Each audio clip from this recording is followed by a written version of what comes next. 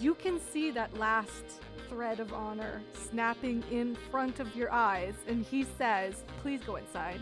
And then she doesn't. And then he says, go inside. We know he wanted to go inside. Inside her.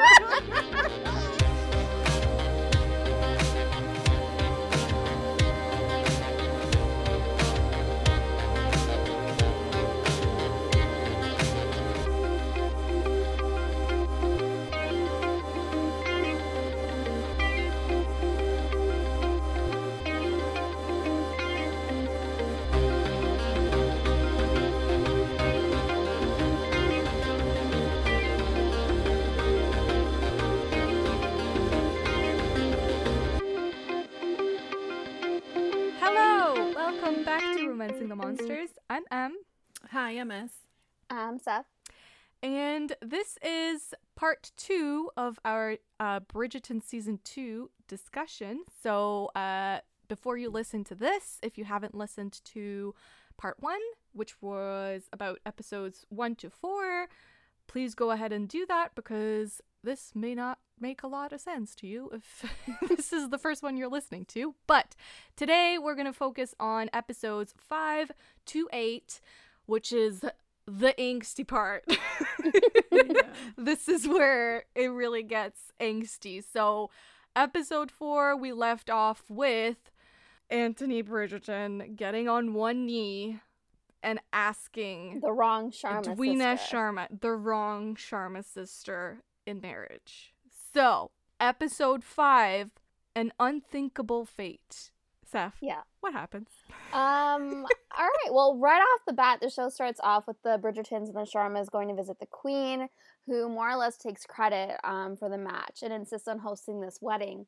And we know, we haven't talked about Lady Whistledown, but she's making it her mission, the Queen, to find out who Lady Whistledown is. And Anthony has become more remote and more colder. He's very much in the planning stage of this wedding, and Kate is ready to go back to India at this point. As soon as his sister gets married, cut to a scene where Anthony is it's not the Sharma house, but Lady Danbury's house, where he needs the ring sized for Edwina's finger. Okay, you're getting too far into it already. I skipped all the random other people stuff. Well, I mean, but we need to start with the beginning, girl. The episode literally opens with Kate fanning herself, panting a little bit. Oh, fine, Oh, and their yeah. hands almost touch. Remembering the bee, and then we have that beautiful shot, gorgeous shot of Anthony walking all determined towards her, and then the little pinky finger reaching out towards hers. Yes.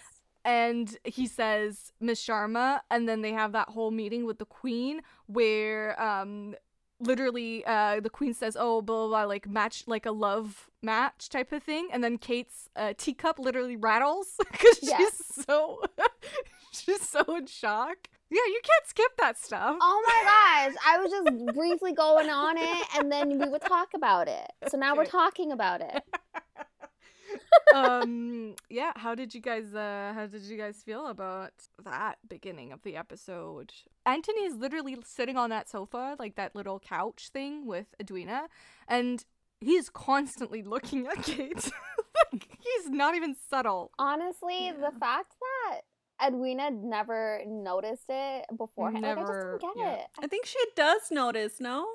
I feel like there are moments where she kind of she sees, but she doesn't want to. Well, she sees, but I don't know, she kind of just smiles it off, kind of just oh, great, they're getting along, but it's not in that way. But I don't know if she fully understands maybe the energy between them. I think that's just what it is. She doesn't understand what's going on between them. I mean, she does at some point. I don't remember which episode, but there is an episode where I think it's when they do the whole Haldi thing, where she kind of says oh, he doesn't look at me enough. Yeah. So I think she does Aw. notice that he's not looking at her, but I don't know that she notices that he's looking at Kate a lot, a Yeah. lot. Yeah. Anyway, after the Queen thing, there's a brief mention of Eloise saying that she was going to a flower arrangement lesson. Yeah. Do you guys think this is like kind of a little Easter nod. egg? Yeah. Yeah. To her future love interest? I thought so. I don't know. I mean, I personally thought so, but then I don't know. I feel like people are really shipping her with Theo, so I don't know what they're gonna do with this show. I mean, she's allowed to have Theo and then have Sir Philip. You know, she is not beholden to only one man. Agreed. So True. I don't know. I think it was kind of interesting. I mean, people kind of went even further than that by saying that she chose the yellow mallet during Pall Mall, and that means because he was wearing yellow. Apparently, I didn't notice that, but he was wearing yellow, and people were like, "Oh my god!" People were actually really analyzing it. Then yeah, they dove deep. People really do. And then there was a scene that we'll probably get to later, but like where the are they the Cowpers? You know, like Cressida. Yeah. Uh-huh. They were saying like her parents, like when they mentioned like her being an only child, they all looked very like, you know, like they were full of tension and like they weren't looking at anyone. So people were like, is that like a kind of small nod to Sophie? Oh, interesting. Yeah. So we'll see. I don't know. Something I didn't mention or forgot to mention in the part 1. We didn't talk about the fact that mostly Kate, I would say, kind of drops her English accent when she's with Edwina. Did you guys notice that it like she puts on an accent when she's around like peer people? I noticed that a lot with the Haldi ceremony scene where like all of them have a very like they speak very like they have an Indian accent. Like they really have a heavy one there. And then like you said, they like, is it called code switching? Or like it's when like I don't know what it's called, but it's like when like my parents do it all the time. Like they have like their Guyanese accent when they're at home and like when they're talking to family, but then when my mom's talking to like co-workers or colleagues or whatever, her accent changes and she sounds Canadian. So yeah, and I did notice that. I mean, in the first couple episodes, you mostly just notice it when she's talking to Edwina. Edwina has one too, but definitely less so than Kate, I would say, which kind of hints at maybe like, you know, because I believe. No, wait, were both of Kate's parents from India? Yeah. Right? Yes. Yeah. Whereas Edwina's like her mom doesn't really have an accent because she's British. So it makes sense why Edwina's accent would maybe not be as like thick when she's you know, with family. But I did notice that Kate started letting out her accent a little bit, like her real way of talking when she's around Anthony, and I just thought that was really cute. Like she's feeling more comfortable and doesn't want to like pretend to be English in his presence because she's just like, here's how I am, exactly how I'm meant to be. So I did notice that and love that. And I love that small I guess scene of like comfort, but you also see it like later on in the show too. Like her accent is very much there whenever she's alone with Anthony. Yeah. And her sister and her mother. Yeah.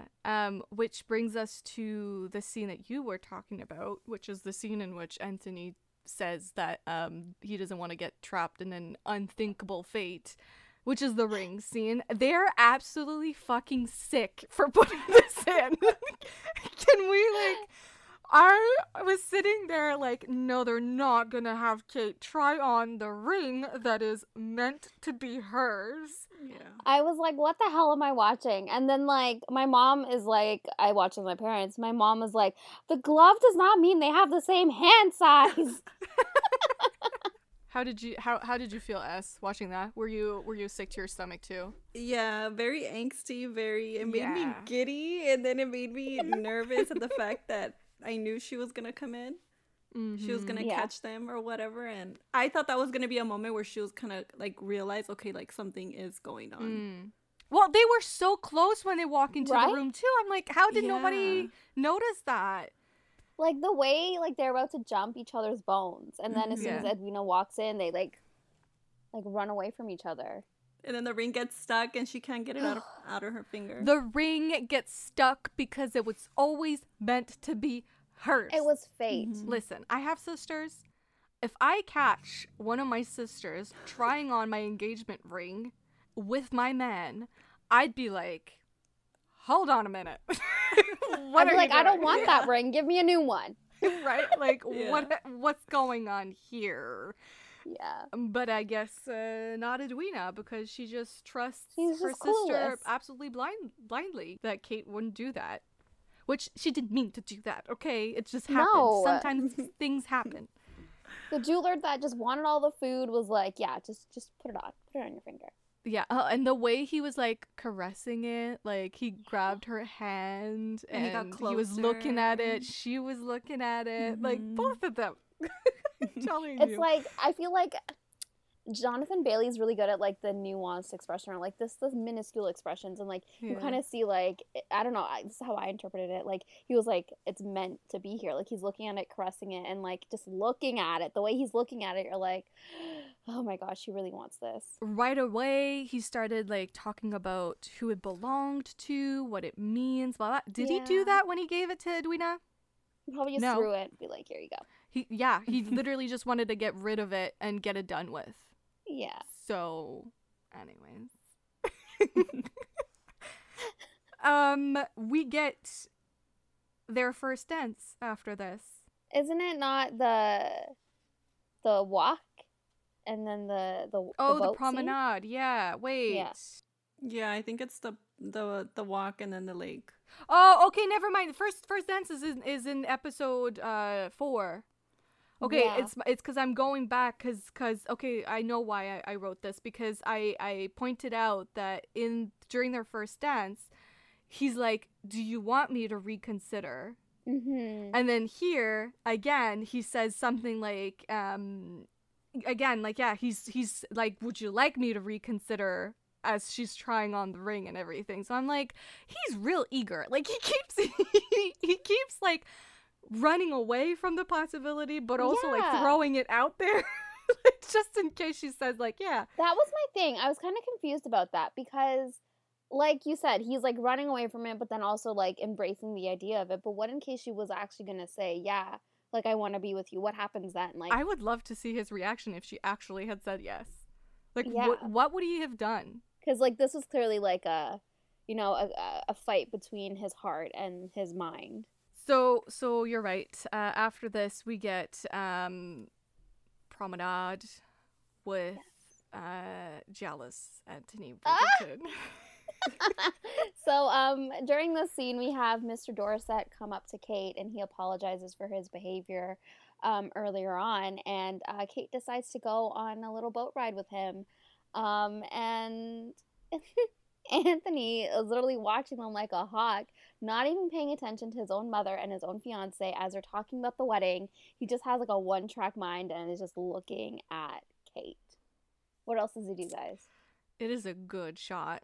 It was a great of shot. Mr. Great Jonathan scene. Bailey here. Like he's doing so little, and yet he's doing everything. Yeah. With his face, like just the way he's staring is so intent and intense, and just like zoomed in on one thing and one thing only, and you can tell with just like his eyes that he is absolutely unaware of what's going on around him. Like he could not care less. That was a common theme with Kate and Anthony. Like, whenever they, like, zero in on each other, like, all sound falls away, and there's just them. But they don't even need to blur out, like, people around them. It's like, they're doing it all by themselves, just with, like, their eyes. Yeah, to be looked at like that. Ugh. Kate is a strong woman. I don't know, right? man. She really is. Jesus Christ. Did you talk about, like, the boat? I didn't. Okay, so no, I got to the part of him looking. So then Anthony decides to, what does he do? He goes up and decides that he's gonna be the one to, he literally pushes the other guy out of the way, right? And he decides to pull Kate out. And he doesn't say anything. Mr. Dorset just like is like, okay. He is like, it's just, I don't even know. He's just oblivious to everything. Yeah. And anyway, so she takes his hand. And when Anthony forces himself to step away, after she pulls her hand away from his hand, he trips over poor Newton and takes Dorset into the water with him. And it was a really great scene. Yeah, he takes off his coat, his cravat, everything basically, which he really didn't need to do, but he does do it. He's looking angry and wet. And it's a shame. Oh, well, we do love to see it, yes, but it is a shame that we don't linger more. I really thought when I saw that in the trailer, you know, like that scene in season 1 where Simon rolls up his sleeves, and we really linger on the fact that he's rolling up his sleeves and that his arms are like on show, and like Daphne's reaction to that where she's like super horny. I thought that we were gonna get this here, like kind of slow-mo type of thing where we really linger on the fact that that the thinnest shirt in the history of thin shirts. Like, what material was it made out of? Paper napkin. It's napkin. Paper napkin. I really thought we were gonna linger on that, get like his abs looking all wet and sexy. Yeah. We didn't. It's like that's it. He comes out of the water, and we just get a shot of Kate being like intrigued. I know. And then she's telling Miss Edwina it's not polite to stare, and she's literally staring so hard. Is that scene different in the book? Because in the book he gets wet as well, right? I don't think he fully falls into the lake. I think his like legs are wet. He does? I believe he does. And then he comes out and he's dripping wet. I remember. And then he's just yelling at Kate. Like, yeah, I think he's just like angry. Like there's no like horniness attached to it. It's kind of just. But I think Edwina is wet too. Like I think she fell. I think they both fell. Yes, they both fell in. The serpentine. I still don't know how to pronounce that. But I mean, it was like a nice like homage to that scene from the book. I would say like it's clear that they were kind of going for that, because if you remember in the book, it's kind of similar where Antony shows up at their house and Mary is sick with a headache and Edwina is out promenading with suitors. Yeah. So it's a little similar in that way. So like her and Antony go for a walk to like, you know, go find them, and the rest is history. So, you know, a nice little nod. I'll take it, you know. Even though could have lingered on that shot for a couple minutes, you know. Agreed. Do it like Bollywood style where it's really intense and we see it from all the angles and like multiple times with like and like the really slow-mo and the repeat and then slow-mo again. Yeah. And you just see Kate like, oh my God.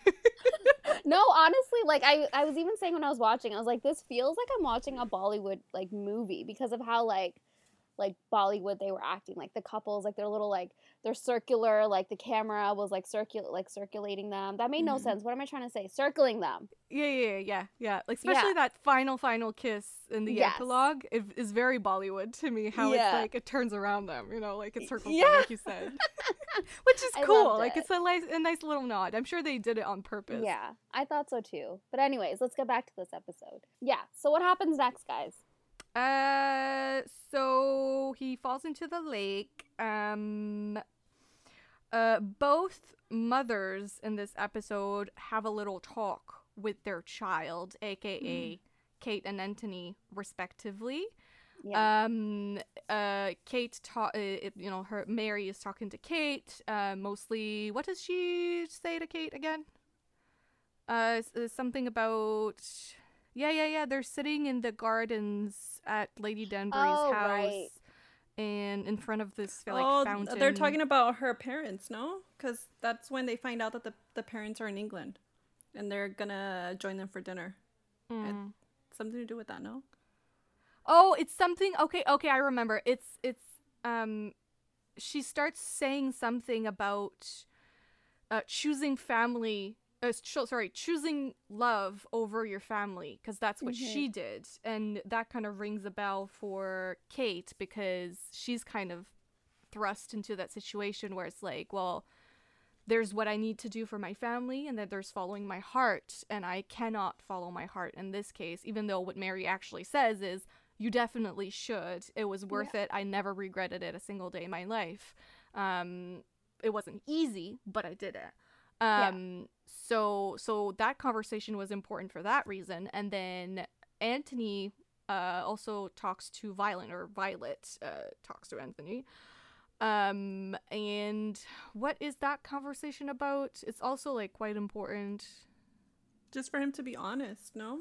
With himself. Does she know at this no, she doesn't know yet he has feelings. But she has noticed something's wrong, that he's not excited about the engagement. Oh, that's the thing. Yeah. She's like, you should be excited. Like, this is your wedding, is approaching, blah, blah, blah. Like, I feel like you look like you're going to the gallows or something like that. Which is, telling. Yeah. So I did like that because both mothers are, helping them kind of work through certain emotions or pushing them even deeper into their own denial. More specifically. Well, this is the episode where they find out that the Sheffields, like I said, are in town and they are wanting to come over and speak to their granddaughter, Edwina. So Lady Danbury decides to invite them over for dinner and also invites the Bridgertons over for dinner as well. Before that dinner, there's Edwina has a conversation with Kate in which Edwina calls Anthony by his given name, and Kate specifically says, "Has he asked you to call him by his given name?" And she says no. I was like, he hasn't asked. And we all know in historical romance world, that's a big thing. So I wrote, I cackled in evil. Like he hasn't asked. No, so He's you still cannot just Mr. Bridgerton to name. You. Yeah, and has Anthony called her Kate? No, not yet, right? I don't think so, not yet. I have a feeling the first time he calls her Kate is when she falls off the horse. Like, he screams Kate. He calls her Kate before then, too. This is so important. I know it sounds like trivial to some people, but this is so important. This is a major moment in a historical romance, okay? No, it is. We gotta get it right. But I'm gloating at the fact that Edwina never got the permission to call him Anthony.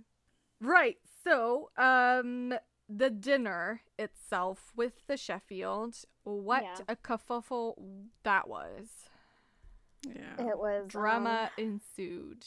It was a very, very intense situation because Kate is worried that the truth will come out about the inheritance, and it actually does. Lord Sheffield does bring up the settlement that Edwina will receive for marrying a lord, and as Lady Danbury feared, the news stuns Edwina and Mary and also the Bridgertons, and they leave feeling used and just like betrayed in a sense. Question about that. So when they are promenading, Lady Danbury says something to Kate about, they're as good as married in people's eyes. Only a huge scandal could, tear them apart at this point. Are you going to be that fool? And Kate is like, no. And she says, I didn't think so. Then, before the dinner with the Sheffields, I said it really weird. Sheffields. Kate is about to tell Edwina about it, and then Lady Danbury walks in right before she can do it, and I think she says something, and then they go to the dinner, and then obviously the truth comes out. And then there's just Lady Danbury and Kate left in the room. And Lady Danbury kind of like shrugs a little bit. So do you think she did it on purpose? Like, do you think Lady Danbury was trying to break them apart to use the truth of the whole dowry thing to get Anthony and Edwina, or mostly Edwina, to break up the engagement or something? Because it was very weird, because she kept wanting Kate to tell her sister, be honest with her sister, but then suddenly she changed her tune, and then it almost seems to me like she did it on purpose. That's a good point. I never even thought about it that way, to be honest. Yeah. So I don't know. I'm a little confused. Lady Danbury has, like, at least from this point, she's been like Team Kate. So I don't know. I could see her maybe doing something like that for sure. Oh, for sure. But then that also, it hurt her friendship with Violet as well. So It did. I don't know if that was intentional. All right. Well, that's a question to ponder upon. If anyone has made certain observations and you have better, you have an answer for me, feel free to answer. Yeah, right. Feel free to reach us online and let us know. We would love to know. During the dinner, Did you guys notice that Anthony only speaks up when they start insulting Kate specifically? Yeah. And the only person he's looking at usually this whole dinner, like every dinner, is Kate. Yeah. Girl, there is this shot specifically when Edwina starts mentioning the hunting, and there's this shot of Anthony drinking. Why does he have to look this hot drinking? Like, it literally looks sexual. Because he's looking directly at Kate drinking out of, I don't know, maybe I'm making shit up. Everything But he like, does to me, because he's thirsty. Yeah. He was, but he made me thirsty. I was like, what the hell is this? It was the thigh. He saw her thigh and he was like, ugh. I don't know. He's like looking at her over the lip of his glass, and I was just like, this is sexual in some kind of way. I don't know. I think this was a nod. You know that scene in The Viscount Who Loved Me where they're at Aubrey Hall and Penelope is being kind of like bullied by Cressida, and Anthony swoops in, kind of saves the day, and like takes her arm and like leads her into the room, which is like a super high honor because like usually he wouldn't be escorting Penelope into that room. He'd be escorting like I think the highest ranking woman in, you know, at Aubrey Hall, which is not her. Mm-hmm. But he does it to like prove a point, and then you remember how that chapter ends with Kate thinking he's a hero. So I wonder if this was like a weird flip on that scene where he does like jump in to help them, and he literally like throws the Sheffields on their asses outside and like, disinvites them to the wedding. Like, not only you're gonna leave now, but you're not even gonna wait in the house. Like, I don't care. Yeah. But where it kind of gets like is the fact that the effect that it has is that Edwina is now like in love, apparently. Like, she saw his like show of, you know, he was heroic in that moment, and now she's like, oh, but he defended us, like, I'm in love with him now. I was like, no, and that's the only man I want, Kate. Right. And that pisses me off. Yeah, same. Why is Edwina in love with this man? He barely even, like, I guess, spoke 100 words to her, and she's in love with him. Yeah. Yeah. I get it. He's hot. You don't know the man. Why do you love him? Like, this is so superficial. I really did not like what they did to her character in this show, but yeah. Nonetheless, this is the Edwina we have to work with.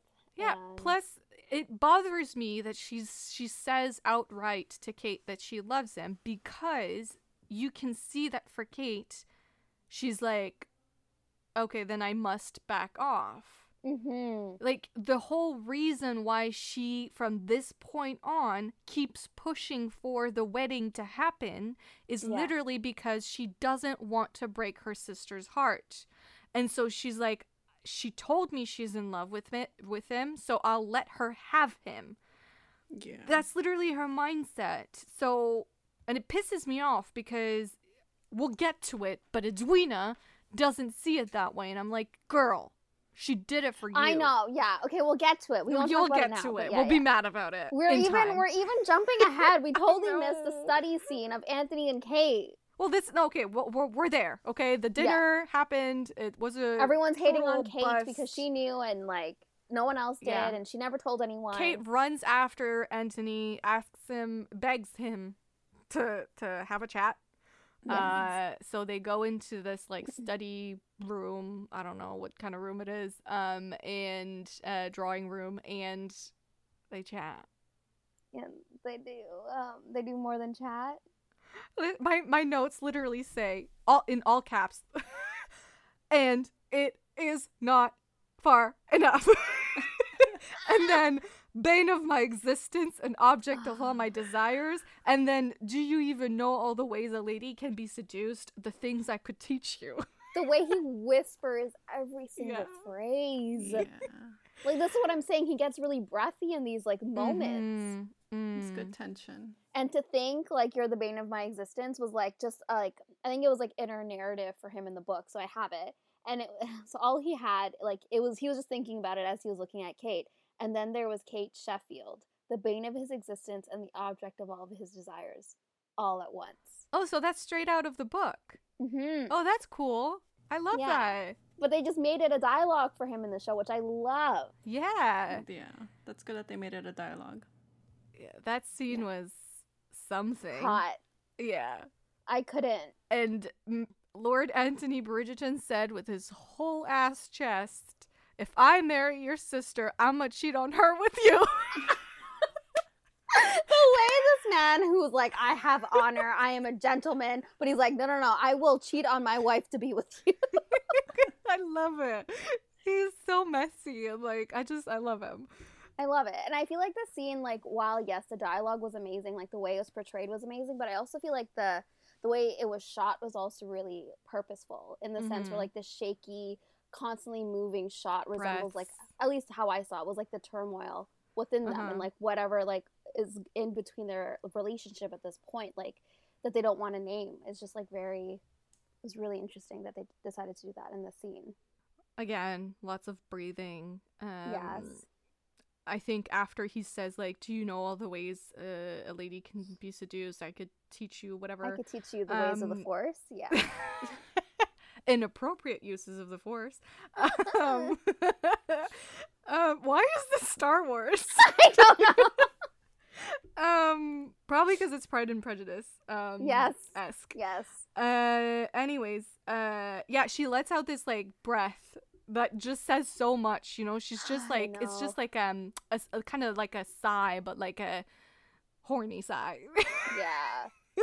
And it works perfectly. Yeah, it just works perfectly to say everything that she doesn't say, you know, like, you know exactly how she feels about what he just told her. Like, she's feeling quite overwhelmed, and like, you know, obviously emotions and hormones are running high. It was great. I loved it. And the way he, like, they get so close, like literally their lips are touching but they're not kissing, and then he pulls away, and the way he pulls away, oh yeah, it was like he was literally like being yanked back, but like you can see that like his honor is literally it's like actually hanging by a thread, like it's legit at that point. But also in the sound design is interesting, because when they're so up close, there's no sound, and then when he decides like, no, I need to not do that right now, you actually hear like a it's like, and like the sound comes back. So it's like you were so up close in their bubble, and then suddenly it's like, no, there's the world around us, and we can't be doing this, and we shouldn't be doing this. And so I do love that, the little like attention to detail here. For sure. And I feel like I see a lot of comments, people saying like their love scenes and like I guess their romantic scenes were like, they felt very personal, and like you just didn't know if you should be watching them. But I really felt like their scenes are so personal and like just done in a way that like the intimacy is so strong and just so well done. So after this is actually the moment where Edwina says that she loves Anthony, and my note is literally Edwina saying she loves Anthony. What, girl? And then the episode finishes with Kate and Anthony meeting in the woods again. That's like their spot, I guess, their thing. And Anthony is ready to break things off. He's like, maybe this is good actually, because now I don't have to marry her, and like if I don't marry her, I don't have to see you ever again, and blah blah blah blah. And you know, she was just told by her sister that her sister loves him, so Kate pushes him to go forth with the wedding, because she's like, we can't break my sister's heart that way. I can't be the reason for my sister's heart being broken, and I can't be the reason for your honor to be in jeopardy. Even though it is from day one. I know. And she also says like whatever is between them will pass, because it has to. And like, I don't know if she believes that herself, that, you know, whatever they feel for each other will pass. But yeah, Anthony was so down bad for Kate that like she legit said, go marry another woman tomorrow. And he's like, yeah. I mean, he says like very well, but the way he says it, again, very good with the intonation and like what he puts. I don't know acting, but he knows acting clearly, because the way he says that very well is just like really good. And then he, you know, rides away, and you just have that shot of Kate like literally bawling. That broke my heart, because like you know that she's like, Kate is selfless, like you know that she's putting her own desires and her own happiness behind, and like she would do whatever she wants for her sister. And it's just like in that moment you see how much this is breaking her, because she's always like such a strong woman, you know, and she always puts on a strong front. So we get to episode 6, The Choice. Boy, oh boy, this was a doozy of an episode. The angstiest. Yeah, I think like when I first watched the season, I think at this point of the season I was still like, there's no way they're gonna go with it. Like there's no way we're making it to the wedding day. Like come on, like something's gonna happen. This engagement's gonna be broken up. Something. We literally make it to the altar. Vows are gonna be exchanged. Yeah. We literally make it to the moment where Anthony is supposed to be, I, Anthony Bridgerton, take you. Like, we literally make it to that second. Yeah. Anyways, before all of that, the episode begins with the Haldi ceremony. Yes, the Haldi scene. For those, I mean, you saw it, so you know what it is, basically. And it was like to a cover of like one of the most iconic songs ever from Kabhi Khushi Kabhie Gham, which is like a ultimately famous like Bollywood movie. And can I just say, just the idea of hearing Kabhi Khushi Kabhie Gham in like a Hollywood show, a Hollywood production, was amazing. And like literally I was like tearing up, and my whole household literally had to stop doing what they were doing and just like actually listen, and we're like, oh my gosh. It's really beautiful too. The rendition, and like you can find it on YouTube. Loved it. I loved it too. Although I don't like what we were seeing. Kate's like so sad, and as she's rubbing like the Haldi on her sister, and like her mom is like, you know, all about like, you know, he loves you, he like adores you. And then we also have Anthony on the side, like as the music's still playing, he's like with his brothers and like they're drinking, you know, himself toasting to death. Yeah.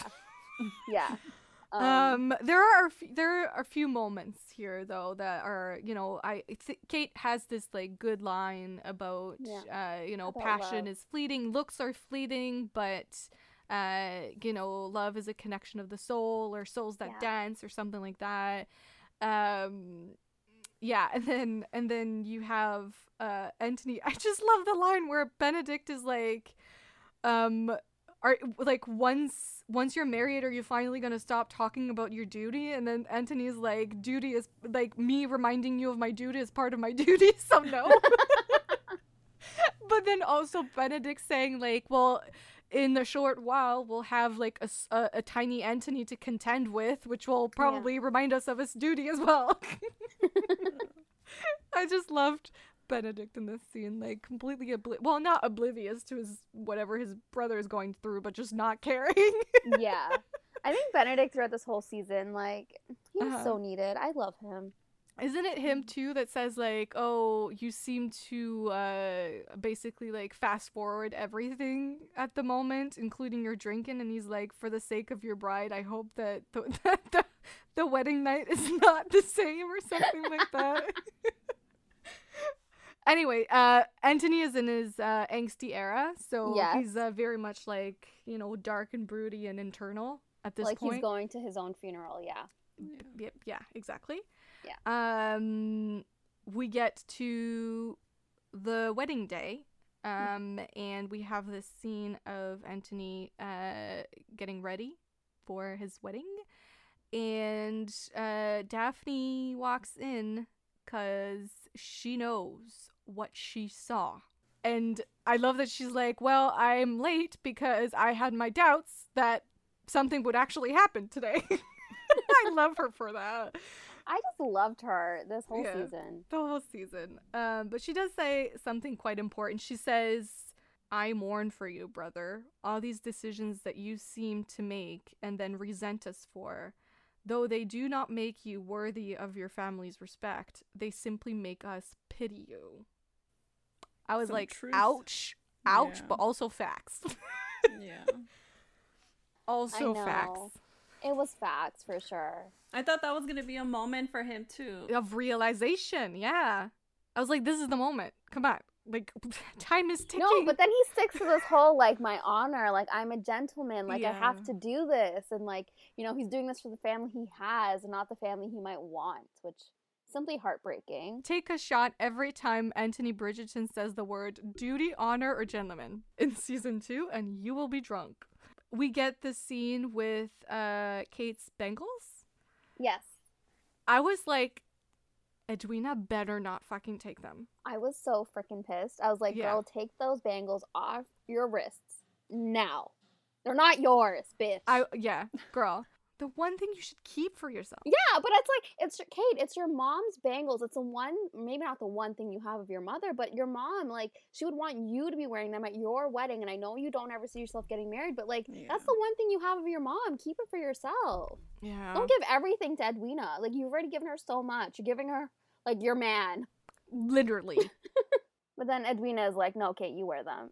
Yeah. Thank God. That's the last redeeming thing she did. I know. The whole season. Oh my gosh, we're gonna get, like, people to cancel us here. Well, I mean, let's make something clear. Like, Charithra, she did an amazing job.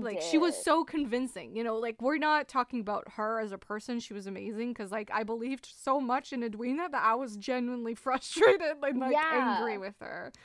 No, Charithra was really good as Edwina. I will say that. And I hope, like, if she's in the next season with her and the prince, which, not spoiler, you guys already know that. We'll talk about it. I would be down for it. Yeah, they would fit perfectly, actually. Yeah. The two sweet people together, just living a life of sweetness together. Yeah, I would watch it.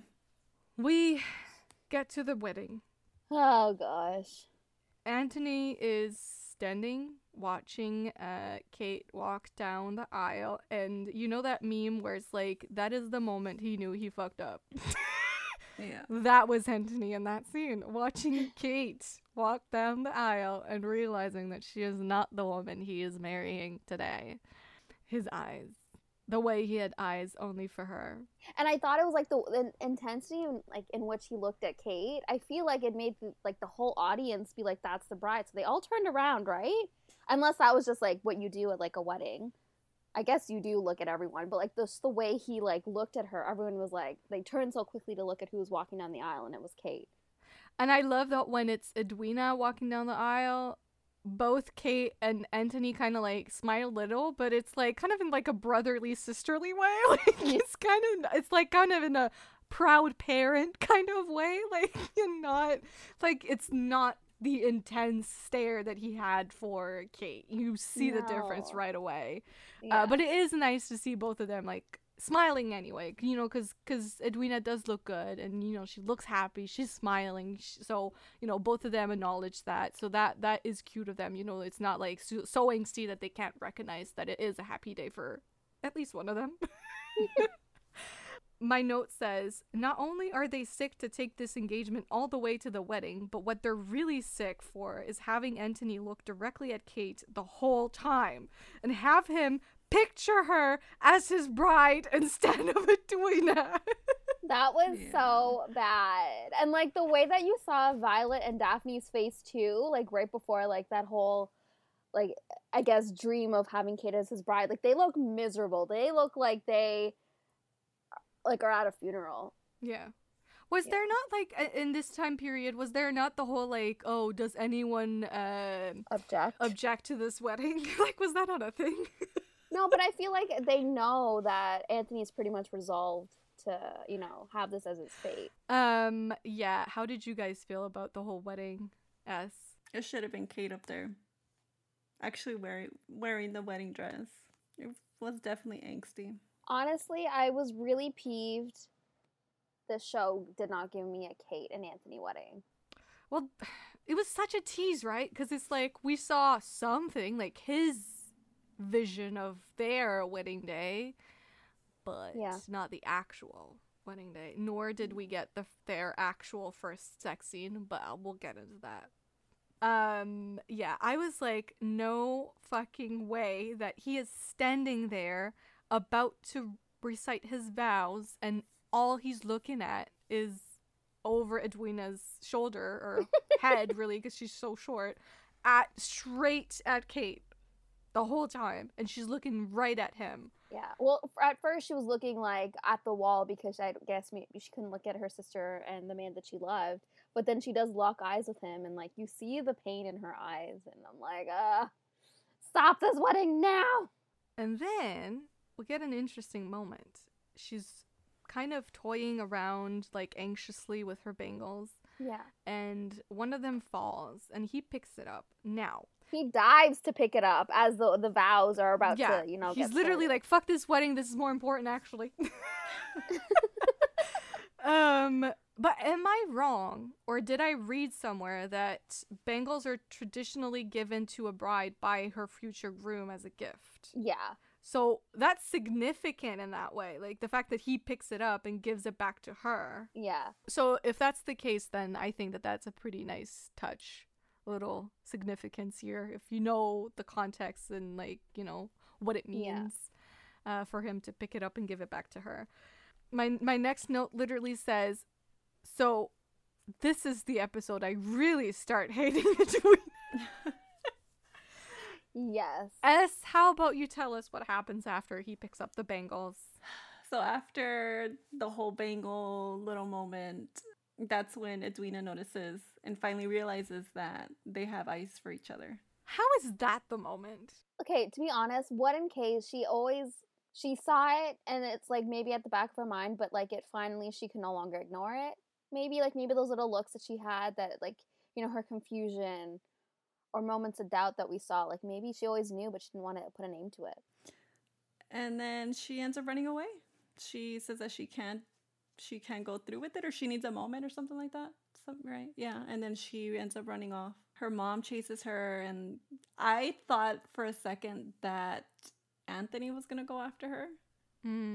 I thought that was gonna continue, but he doesn't, and then Kate realizes that she should go after her sister. Yeah. Not before looking at she looks at Anthony first, and then she's like, oh, wait a minute, maybe I have to go. Maybe I should. Yeah. And she runs off, and that's when they go into the room, and Edwina's like losing it and insults her sister. Sorry, her half sister. God, that was so unnecessary and cruel. The fact that she actually said half sister, like that made me feel some type of way, and it made my blood boil. And then kind of I felt that Mary kind of pushed her away as well. Hated her. That was my moment where I'm like, okay, no, like I had hate, because like Kate has put her all into this family, and like like her intentions were good, and of course like she didn't think about the repercussions if her sister ever found out.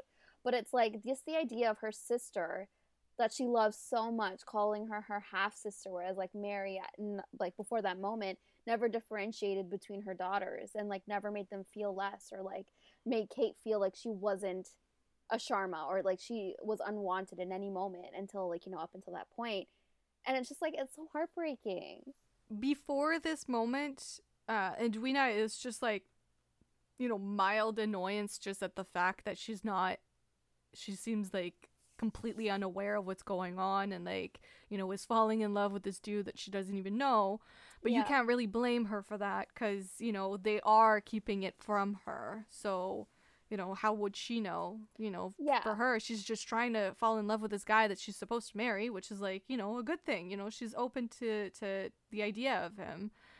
Mm-hmm. But from this moment on, because during that scene, she makes it sound like it was a selfish choice on Kate's part, which pisses me off, because it couldn't be further from the truth. Because the actual truth of the matter is that Kate was ready to throw away her shot at happiness and at love with this guy for her sister. Yeah. And for that to be twisted into something cruel, she literally says, like, I'm not the cruel one here, implying that Kate is being cruel, which is like, what the actual F? Yeah. I wasn't happy with that. And then, like that scene ends with Mary telling Kate, like, go away. And then it breaks my heart because Kate has no one and nowhere to go. She's for comfort. Like, she is utterly alone in that moment. Her life is falling apart around her. Her sister just called her half-sister when she's never done that before. Her mom is not even comforting her or asking questions. She's telling her, go away. You're not needed or necessary here. Yeah. Kate finds herself in the closet. She throws her bangles to the floor in anguish, falls down, and starts crying because she's literally alone. Well, I mean, first off, she leaves the room, sees Anthony running up the stairs. She's like, oh, I'm not ready for that. Then goes into the closet by herself. But it's so sad. It really broke my heart. It was like she breaks down. Like, she's been holding everything in for the longest time ever, and you can actually see the guilt weighing on her when she falls down on the ground and starts sobbing. You just feel how alone she is in that moment. And then I hate the show for not necessarily allowing us to live in that moment, because we're making it sound like it's all very cohesive and stuff here because we're mostly just talking about the Bridgerton bits, but keep in mind that this is cutting in and out of other stuff, nonsense that's happening with the Featheringtons and stuff. So I really hate that this following this is something else. And I'm like, are you kidding me that our leads are going through this right now and you're cutting to something else that's happening with the Featherington nonsense? I was disrespected in that moment. I felt disrespected. Yeah, for sure. And it's not even cutting to something of the same intensity. It's literally cutting to them talking about fake rubies or something like that. Yeah, they're, in the gardens, walking around, trying to figure out, what's the scoop, what actually happened to, oh, right. I'm like, this, are we really cutting to this right now when Kate is crying in a closet upstairs all by herself? Yeah. Really? So, Anthony does talk to Edwina, and he says my favorite fucking sentence in the whole world. I understand you. I sympathize with you. Yeah. I loved it. I loved every cruel second of that. Yeah, because she really does ask him point blank, Edwina, do you love me? And he's like, no, I don't. Yeah. No, I was gonna say, but he does mention their standing in society. She's a diamond and he's the Viscount, and it just makes sense. That's how he worded their relationship, and Edwina was I guess under the impression that love will grow. But no, that was never, we know from the beginning that was never at all his intention with Edwina. But she knew that too. There's a moment where she realizes, she mentioned something. I think she believed him, maybe not in love with her, but at least interested. The way he puts it, it's he's not really interested in her at all. I mean, she literally says, do you want this wedding or do you want me? And there's a huge difference here because he wants the wedding. He just wants to get it over with and have a Viscountess. He doesn't want her. Which then she questions well, what about Kate? And I'm like, wait a minute. Well, I mean, first of all, he says, and here are my notes, the thorn easily removed from our lives. Anthony Bridgerton, my knife is ready to find your chest. Yeah. That is what he says of Kate after she asks, what of my sister? I was confused with that as well, the way he worded it. I mean, I think he clearly is just trying to convince himself, you really think it's going to be that easy? I also think it's a reference, if I remember correctly, when he's in an earlier episode, they're getting shaved, and I think he calls Kate a rose or something about thorns. He's like, every rose has thorns or something like that. Yeah. So I wonder if it's a small reference to that he's once again calling her a thorn. But I was like, Anthony fucking Bridgerton, why you're talking about her that way? Yeah. I did not like it. Anyways. Me either. My next point was that their exchange kind of ends with a question up in the air, and I was like, Edwina, Your sister just revealed to you that she is in love with this man, and you're honestly still considering marrying him? Well, what she's not Kate. She's not Kate. She's selfish. I know. I was like, you're the one that sounds cruel and selfish here when your sister just revealed something so huge like that she clearly loves this man. You're gonna go through with it? And then what? Just never see her ever again? How? I don't know. Like, okay, I think how I saw that scene is more like Edwina has never had to live a life of hardship. Like, Kate's always made sure she had everything for her. Like, she had no struggle in her life, so she doesn't really understand like what Kate had given up, and like she doesn't understand at all like what hardship could be like. So Anthony and Kate find themselves in that closet together. Yes, they have a little moment, lots of breathing once again. Well, this is after she decides to pick herself back up and put the bangles on, and right. Then she sees Anthony. Yeah, I love that she comes out of the closet, like walks away, sees him, panics, runs back, and then he's like, no, we're having this conversation. Yeah. I love that you run after her. Anybody wants to talk about the moment in the closet? Or I mean, despite everything Anthony says about her being this thorn that was removed, he still can't bring himself to let her go. She's about to leave and he just does not let her go. He holds on with like all of his strength and does not let her go. So, like I said, it's a fight between his heart and his mind, and he wants Kate, but the situation is so fucked right now that I don't know. Kate goes back to Edwina. This time Mary's absent, and Edwina literally says, "If I choose to go through with this wedding, it will have nothing to do with you." And I'm like, bitch, what the fuck? How? It's fucked up. That's fucked up. You know she loves him. I know. And you're like, if I go through with it, it has nothing to do with you. Like, you know, you had nothing to do with it. I'm still gonna go through because I want it. And it's like, who's the selfish one now? Exactly. You are just selfish and like not thinking about anyone else. You're definitely not Kate. Yeah.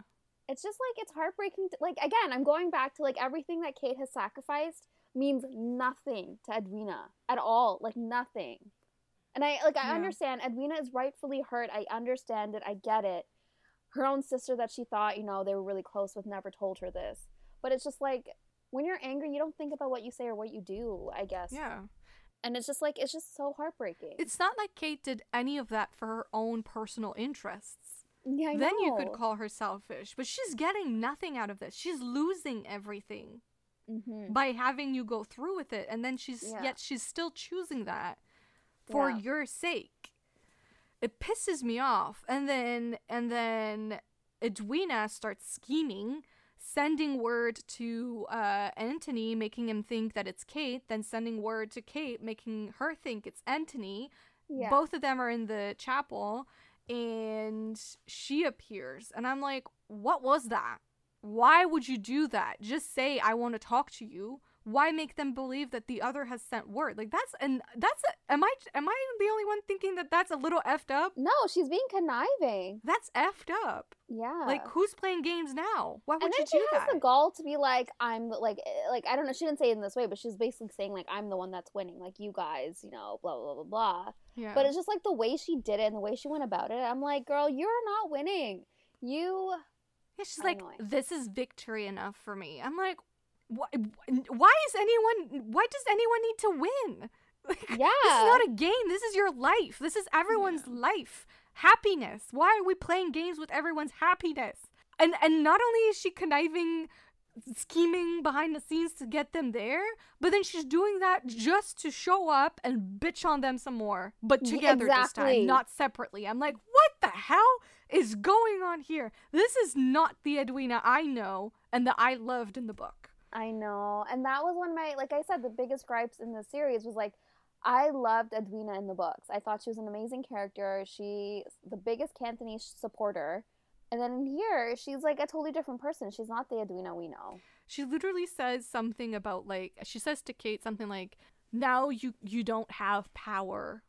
You've lost your power. I'm like, in using the word power implies that, like, at least to me, that Kate was being a little bit of a tyrant, you know, like playing puppeteer and like pulling the strings and like controlling, and you know, power means like, I don't know, it's a very bizarre word to use here for me, because it just makes what Kate was doing by protecting her sister, it like paints it in a very negative light, like a very ill light, you know what I mean? Like, it's just power dynamics are bizarre here. But maybe, like, in that, I'm playing devil's advocate here, but maybe for Edwina, that's how she saw it. Like, maybe she was, in a way, a tyrant, in the sense where, like, she was, like, the master player, like, putting all these pieces together in her head. Like, that's what she sees Kate.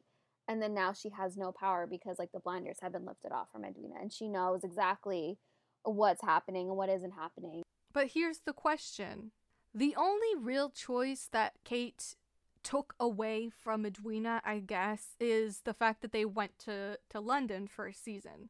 Besides that, Edwina chose Anthony all on her own. Why are you acting like she pushed you towards Anthony, that she pushed you towards marrying him? It was all your decisions all along.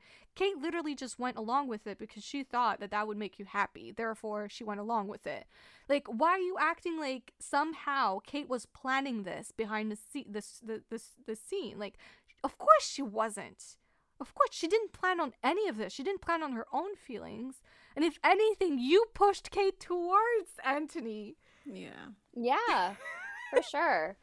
And, like, I hate when she, like, literally calls out Kate and she's like, you pushed all the things you wanted onto me, blah, blah, blah, blah, blah, and now I'm going to make my own decisions. Like, that's great for you, and I'm happy, like, you're having this, like, this learning experience for yourself, but, like, the way that you made Anthony and Kate feel, obviously, yes, I understand what they did was wrong. Don't act like you had no part in it. Yeah. You know, we're not saying that they're blameless, obviously, but you also played a part in it. You were all involved in it. You all did wrong. And now you're acting like, you know, I don't know. Anyways, moving on. What happens after that when she leaves? Finally. Oh, between Kate and and Anthony, they talk and they discuss about their feelings, and then I believe Kate, she says goodbye. Yeah, they're saying goodbye, that they're gonna end it, like that's it, nothing's gonna happen, and then they're like magnets, and then they crash. And then they smoosh. And then this is their first kiss, right? Finally. Yeah. Yes, and it's explosive because they literally like crash into each other. Yeah. And it's at a church too. It's inside a before church. God. Just like a husband and a wife, or a bride and a groom, in front of God and all his disciples. Yeah. They were married in that moment, spiritually, sexually. Yeah. I didn't believe it actually happened. I really thought was it another dream? I don't know. I was like, it was real. And it was like magnificent. Yeah, they finally kiss. At this point in the season, we have been waiting for this for a while. They have so many like almost kisses where they're literally breathing air into each other's mouth, but like not quite kissing. But finally they do. And it was glorious. And I do appreciate that we really linger on that. Like that kiss is long. In the greatest way. It was a great scene. I like the way her hands are in his hair. It was hot. It was a hot first kiss. Yeah. They didn't like make it overly sexual, which I think is because it's happening in a church. That'd be a little a little wrong, perhaps. But yeah, and that's literally how the episode finishes, isn't it? Yeah. It ends with that kiss.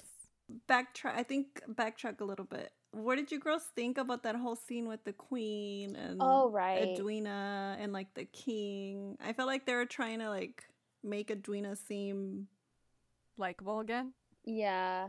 I guess, yeah. It was a little weird. I got that vibe too. The scene is beautiful, you know, out Mm-hmm. of context. Like, I do love that Edwina steps in and, like, says, you know, something to make him feel good, you know, because he's feeling quite lost and, you know, probably on the verge of something. And the queen looks a little, like, distressed that this is happening, you know, amongst company that are perhaps most definitely not aware of the king's condition. Yeah. So I do love that Edwina, like, you know, makes it sound like this is their wedding day and he's got to go get some rest to be prepared for their wedding day. And, you know, she plays along with it, which I think, yes, like, that does serve to, like, you know, remind us that she's supposed to be this kind-hearted, you know, perfect girl that always know what to do and what to say. But at this point, I'm so mad that it didn't do anything for me. My takeaway from that scene was like just the queen in general, like from the beginning of the season we see her as like this strong pillar that like holds this country together, and then you're kind of like reminded of like this vulnerability that she has, and like the man that she loves, you know, it is there, but he's not actually there. Like she struggles a lot with that, and I feel like I guess it allows us to empathize with her a bit, because not that I forgot that her husband has Alzheimer's, but like I just like, of course we didn't see him all season, so I thought that was important to include. Yeah. Do you feel like the queen was more nuanced as a character in season 1 than season 2? I only watched season 1 the one time. She felt very flaky to me in this season. Like, she was all about Lady Whistledown this season. Yeah, but then like 1 minute she's like planning for someone to be with someone else, and then like the next minute she has this like tender moment or whatever, and then, you know, like, I don't know, it was I couldn't like quite get a grip on her and where she's at and who she is in this season. It was a little bizarre for me. She was there. Do you think the prequel series with the queen, do you think it's gonna be like a flashback, like / like going back in the past, coming back into like the present time?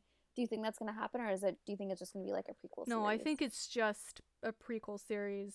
I mean, her love story is bound to be like quite romantic. I have to admit I don't know much about Queen Charlotte and like that actual story, but I mean, she does say they have 15 kids, and I know that they did love each other, so, you know, maybe like an epic love story in the making. I don't know. Does she have a book or no? No, the queen's not even in the series, like the book series. Oh, she's not? No. I'm curious as to why Edwina and the queen have so many scenes together, and like they seem to like connect on a level that we don't see at all with the queen. Yeah. I remember this being a little bit of a gripe for me in this episode, kind of like I mentioned when Kate is in the closet. I hated how we like cut away from that in such an important moment. I felt like we were spending so much time like, how does Edwina feel about this, and like what's Edwina doing in this moment, and like what does she think, you know? Like, I was like, she's not the main character here. Like, why are we cutting away from my main characters who are going through shit? Like, I'm sorry. I'm down for like a scene where we see how Edwina reacts, like, of course, but why do we keep going back to her? This is not the Edwina episode, as far as I know. But like, again, this shows that Edwina had another like outlet in a way. Like, she was able to talk to the queen about what she's going through as well, because the queen wanted to know if she was gonna go through with the wedding or not. But then also, like you said, Kate had no one, and I kind of would have liked to see a scene with maybe even Lady Danbury and Kate, you know, like her having a heart-to-heart with Lady Danbury. But I do like that we got to see Lady Danbury and Lady Violet mend their relationship as well. Like, they just died of laughter. Love that scene. They're just like, I don't know anymore.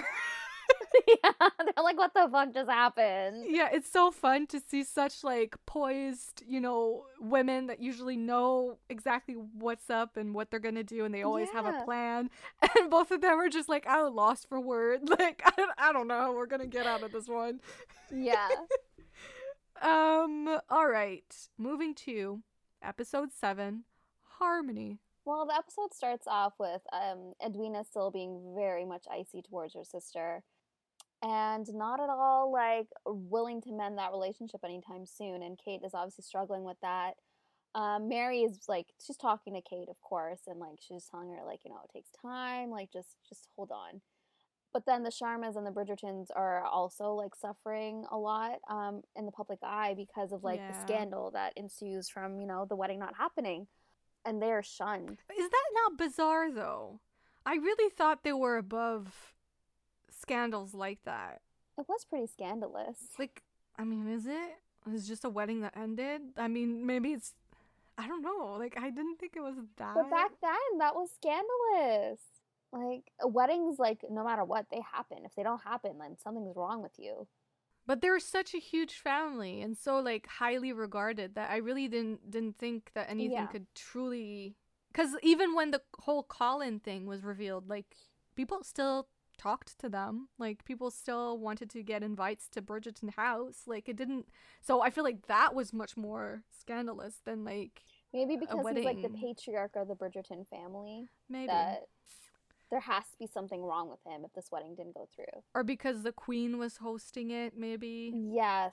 Yeah, that could be it, too. That makes sense. Even though it would have been in her interest to try to squash that rumor before it gets out, but I guess she didn't. So, or like spin it in a way where it's like, oh no, it was both sides were totally in agreement that it just wasn't gonna happen. Well, whatever. I mean, she did it, but a little bit too afterwards, late, but it's fine. Yeah. Yeah. So what happens? Because both of them are like, nobody's talking to us. So that happens, and then Violet suggests maybe co-hosting a ball to prove that this wedding doesn't affect the relationship, and it was a mutual decision, as well as public outings together.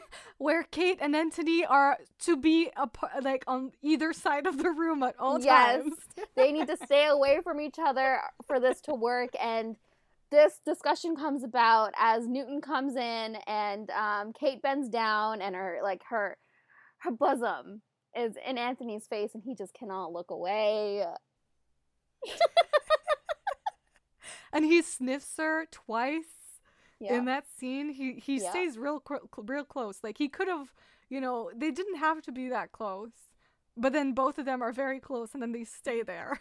And that's when Edwina goes, was I really that blind? But like I said, they're like magnets. They just gravitate towards each other. Yeah. And then what does Edwina... Okay, Edwina's line was hilarious because like she's so like dumb. They wrote her so dumb. She's like, was I really this blind? Like, yes, you were. They were like this from the beginning. You were. And like Lady Danbury's and Violet's face says it all. Yeah, you were. Yeah. Yeah, you were. So he sniffs her. Oh, I wrote, this is the episode where Anthony Bridgerton sniffs her constantly. He literally does not stop sniffing her. He is such an animal, and Lady Danbury's having none of it. None of it. It was so primal and so hot, and I couldn't handle it. How did you feel about the sniffing? It was great. I love the sniffing. Very horny. This is something that, we were used to reading stuff like that in books, but I never in a million years imagined seeing that kind of behavior on screen. Yeah, and I loved it. I lived for it. I'm still living for it. I love it. Like, the idea, okay, so this is something that happens in Turkish shows all the time, like, where the men become obsessed with her scent. Like, they are sniffing her all the time. So, like, I love seeing it. I don't know why. It's just, like, I guess a trope that I developed. And I absolutely love it. And like you mentioned in the first episode, it's just like, it's very much like, it's giving me Westcliff vibes with Lillian. And I love it. I just love the sniffing. Give me more everywhere. Yeah. And again, like he's so good because when they're at the art gallery thing, when he sniffs her, there's like that, it's like a fraction of a second where he's got the tiniest little smile, like the tiniest little smile, but like it speaks volume. It's just, I love it. It's so small, the changes in his face, but it says everything. He's like, so good, but then he opens his eyes. Well, Lady Danbury's like, No, but what was funny, like, during that scene when they were all talking, like, concocting a plan, Lady Danbury literally uses her stick to, like, move them apart. Yeah. Which is a very Lady Danbury thing to do. Like, in the books, she would constantly be using her cane to, like, whack people and I love it. like, push people away, and like she was very aggressive with her cane. We love to see it. What I did mention though is it's another Easter egg from the book when they arrive at the art gallery, because he's got flowers for everyone, for Mary, Kate, and Edwina.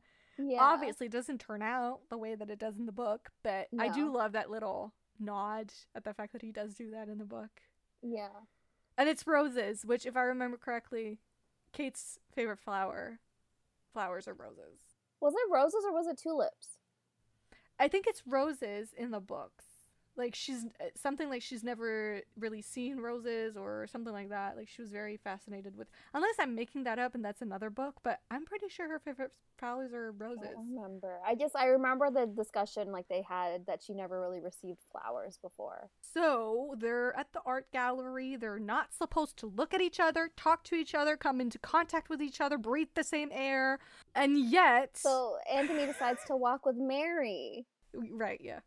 And I love this one moment. Like, Anthony actually apologizes to Mary, who actually acknowledges in that moment that she put too heavy a burden on Kate. And I thought that was so important. And his reaction, he's like a little in shock. Like, I don't know, there's something happens for him when she says that.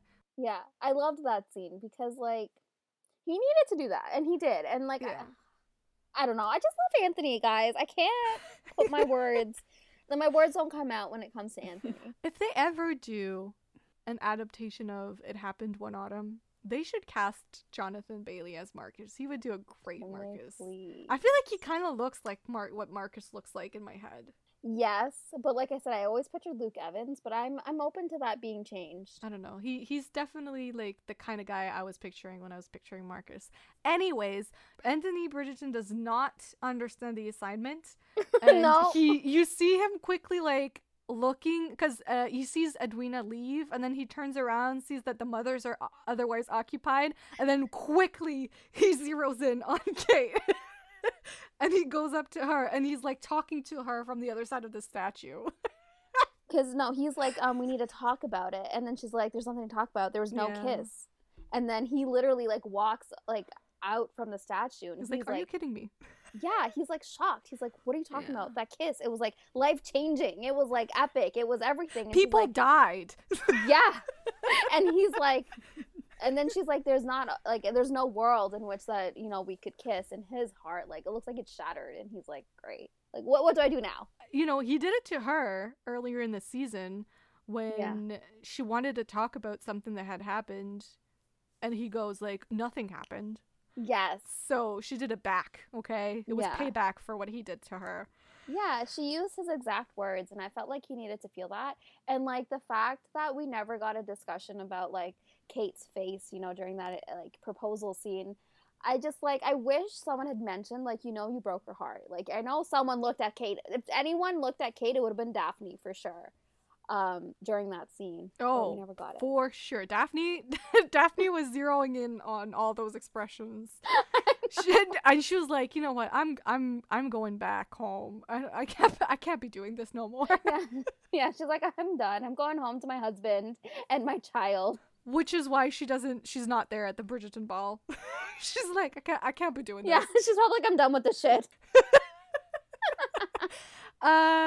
Nobody shows up at the Bridgerton ball. Which at first I was kind of shocked. I was like, wow, nobody. I was kind of feeling a little like secondhand embarrassment. Yeah. But then it turned into a really cute scene, and I did love that scene. Yes. So, Anthony takes it upon himself to gather everybody and decides to dance. He calls Hyacinth? Yeah. Hyacinth, right? Yeah. That's it. Hyacinth, and she gets all excited to dance with him, and then Gregory comes down. Oh, Gregory is so cute. Yeah. He is. And they all get into a circle, and they're all holding hands. For a country and then they start dance. doing the little... Yeah, they start doing their little dance. Yeah. It was really cute. Made my heart feel all warm. It's going down as like one of my favorite comfort scenes ever. Mm-hmm. You can really feel that for a moment they are truly in harmony, and everything that's happened doesn't matter in that one moment. They're just having fun with each other, and it's a beautiful scene. I really love it. I love every time the Bridgertons are together, but there's something truly special about that one scene, especially because it's happening amidst so much drama that it's like we needed that moment of pause, that moment of connection to see these two families mesh pretty well, actually. They do. And I just love that moment when Kate and Anthony actually finally get to dance with each other, and like they're laughing and smiling, and like they feel so light, like they appear like they have no worries, like you said, in that moment. And like I just loved like seeing them in that way.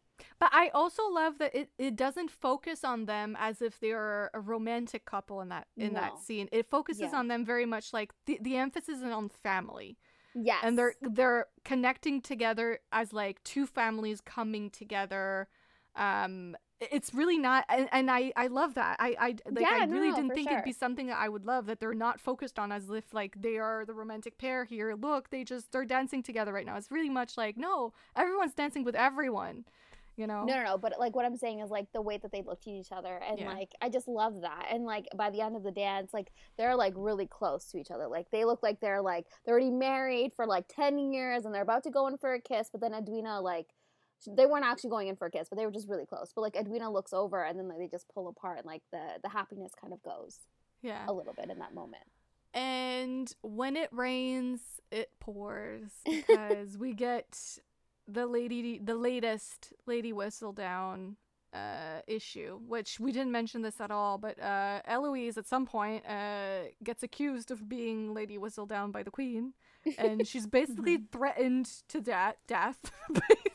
You know, not quite, but basically. And like absolute ruin of the Bridgerton family. Yeah, and just as they're finishing up the dance, they get the like I said, the latest Whistledown issue. In it, Penelope, we're really not liking Penelope this season, but Penelope reveals that Eloise had going-ons with a certain Theo Sharp at the printer. No, it was press. That she was part of like progressive. Oh, right. Movement. She doesn't mention Theo. Radical movements are not progressive. So, yeah. That was messed up for her to do that to her. The fact that you do that to your best friend, and like in Penelope's perspective, she believes that she was protecting her best friend, but you ruined her. Like, you honestly ruined her in society. Yeah. Anthony goes off looking pissed. And then there's a moment that I do not understand, because we get this like very short, brief encounter or conversation between Edwina and Kate where Kate basically says like, we should go home. This is cruel or something, which I guess like what she means is like, we should go home and let the Bridgertons like, you know, deal with the situation by themselves. Like, they probably don't want us here right now. Yeah. Which is like, fair enough. You have a point. What I don't understand is Edwina's reaction. Like, she literally tells her that Edwina says, I'm not the cruel one here. And she basically tells Kate that Kate is the less kinder-hearted one of the two. And I'm like, why did that turn into that? Like, I don't understand her reaction. I don't know. I mean, like, I guess you kind of make everything a battle when you're fighting, I guess, with your sibling. I don't know, but anyways, it leads to a great scene. Kate leaves, exasperated with her sister, and she meets Anthony in the garden. Yeah, from this moment on, the rest of my notes for this episode are all in caps. Yeah, same. Everything is screaming, exclamation points, all caps. Losing my mind. Basically, people died. AKA, I am people. I died. Yeah. Hashtag me. Hashtag finally. Hashtag we love a gazebo. Yes. Gazebo sex. Yeah. So what happened, Saf? Well, Anthony and Kate meet each other again, and they have a discussion, and they start bantering again. He calls her like obstinate and flexible, And he even admits that even though his family hates him and he's like, they're on the brink of ruin. That's really sad. The fact that he says, I'm pretty sure my siblings hate me and my mother too. I'm like, are we not going to linger on that moment? That feeling that he's harboring inside of him? Really? That's sad. I don't know. It's just like, it was really sad that he said that, but then he continues on and he says like, he finds like the only reason, like, what was it again? How did he word it? Well, first off, he says, I've never met anyone like you. Yes. And then he said, just read it out. I know you have it out. Oh, girl, I have it. He says, all I find myself thinking about, all I find myself being able to breathe for is you. And this is if you've listened to part 1, I mentioned how Violet, sorry, I forgot her name for a second there. Violet told him in one of the flashbacks that when Edmund died, she says like, there's no air anymore, like I can't breathe. He was my reason to breathe.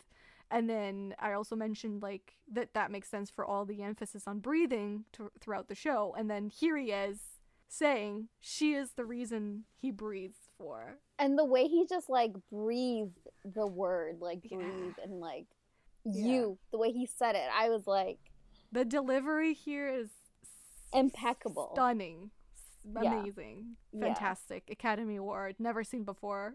Amazing, like 10 out of 10. Give them all the awards. That's it. But even like I'm saying even a million times, but like my brain can't even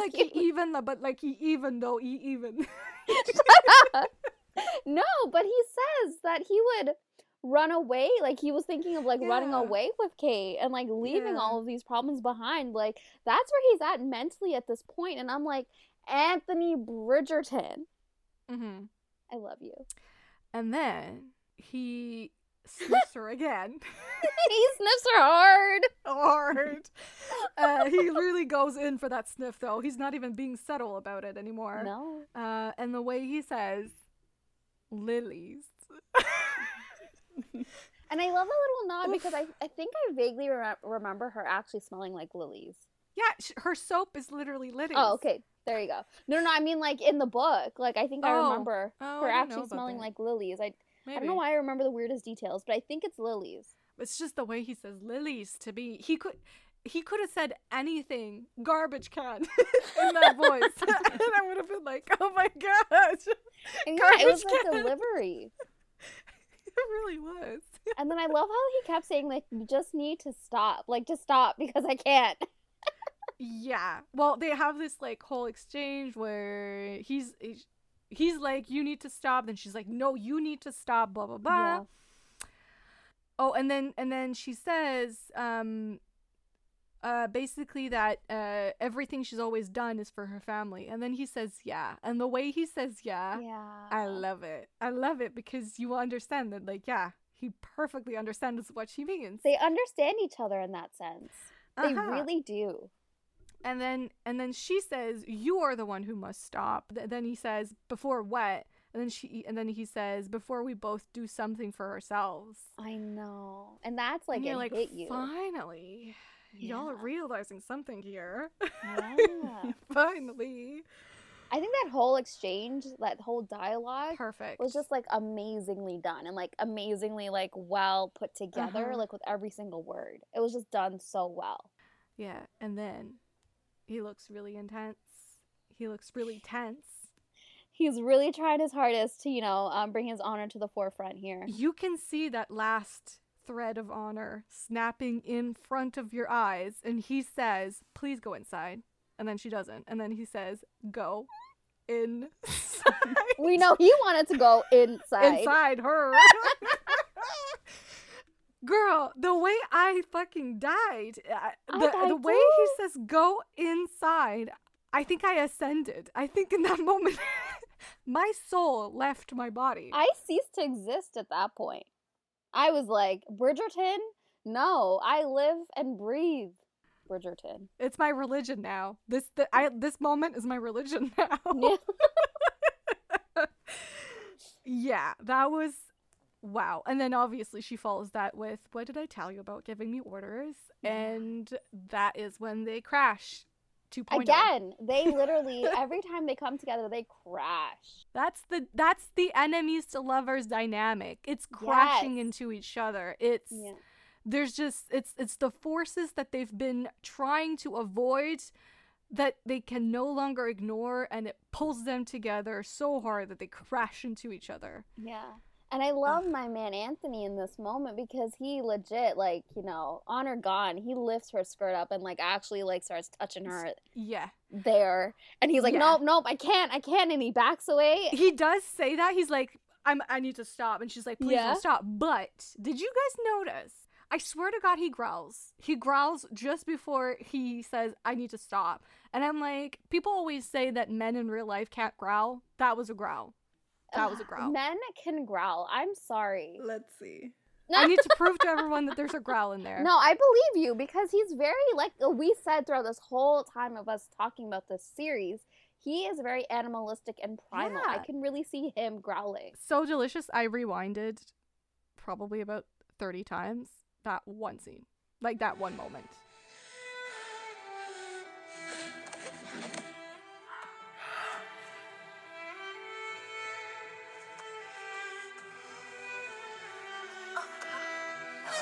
Yeah. Did you hear that? That's a growl. I'm sorry.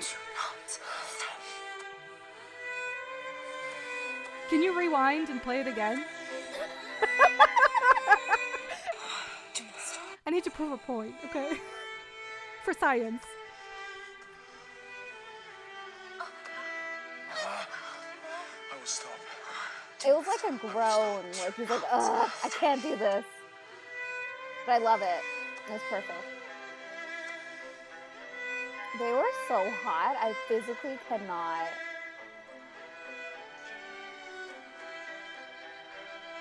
And the way he brings her hand to his mouth just then, there. I love it. Yeah. My man has a thing for fingers in his mouth, and I applaud him for that. I appreciate that. They're so hot. Yeah. And the way he ate her out, guys, I could not handle. I love how we're just watching this now. We're all just entranced. And he finally got to touch up her thigh and caress it and worship it like he wanted to.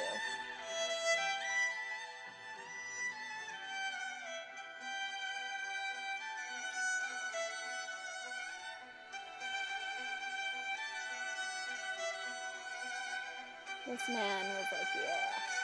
And I love their hands here. Yeah. This. He grabs her hand. That was a good moment right there.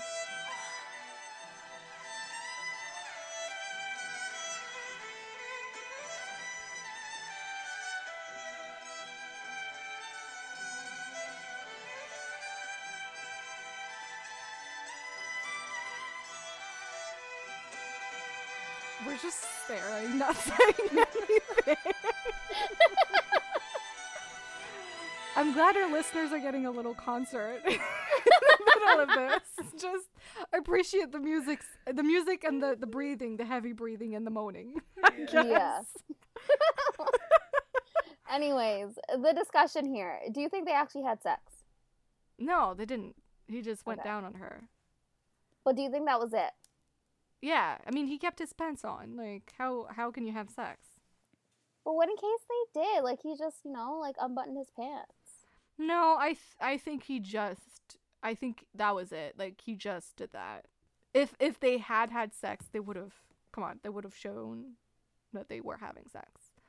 But would they, though? I feel like they really, like, didn't show anything this season. Yeah, we can talk about that later on. Or maybe we can talk about it now, to be perfectly honest. Did you miss the sex? I didn't miss I feel like the sex happened a lot in the first series that, like, I felt like it happened too much. Whereas in this one, I feel like it didn't happen enough. I think the tension makes up for it. I think a lot of people feel that way. So. I mean, listen, season 1, some people complained about the amount of sex, which, and okay, here's the thing. The way that the showrunners talk about it, talk about the difference between season 1 and season 2, they say that season 1 was they call it the education of Daphne Bridgerton. She didn't know anything about sex, and that was a huge part of that story. Yeah. So it made sense to have more sex as part of the plot, because she needed to discover herself, her pleasure, what that means, how it happens, blah, blah, blah. Here, it wasn't so much the point, which I understand. Mm-hmm. And I didn't need it to the extent that, you know, of like season 1, but I did feel like what we did get was very kind of like it jumped all over the place. Like it wasn't very a continuous kind of scene. It was very much like this shot, this shot, this shot, this shot. And, you know, it's all very hot shots, don't get me wrong, but it's like, can we linger? For me, it's very much about the lingering on the shots, if you haven't put that together yet, this episode. Yeah. I just feel like I wanted them to linger in that moment and have us linger in that moment with them, because, like, you know, we've waited for this for a very long time at this point. Did I miss it? A little bit, yeah. I could have done with more. I could have done with more too. But like I said, I feel like their sexual tension was so palpable. At this point, I felt like I should not be watching what I was watching. So I was like, damn, you guys are like masterful at your craft. Like the intimacy coaches really like did it. They did it well. No, yeah. If you pause on pretty much every single one of those shots, it's hot. Yes. You just need, I guess, because they don't have you linger on them, you just pause and you just take it in at your own rhythm, and then in your own time and your own space, and then you can continue on. Yeah. But yeah, I mean, yeah, I just maybe like one more scene. Like I really mourn the fact that we didn't get their first sex scene, like actual sex, penetrative sex, to be perfectly clear with everyone. Yes. Especially because it's such a big scene in the book. I get it. Kate's lack of, you know, self-confidence is not really a thing here in the TV series.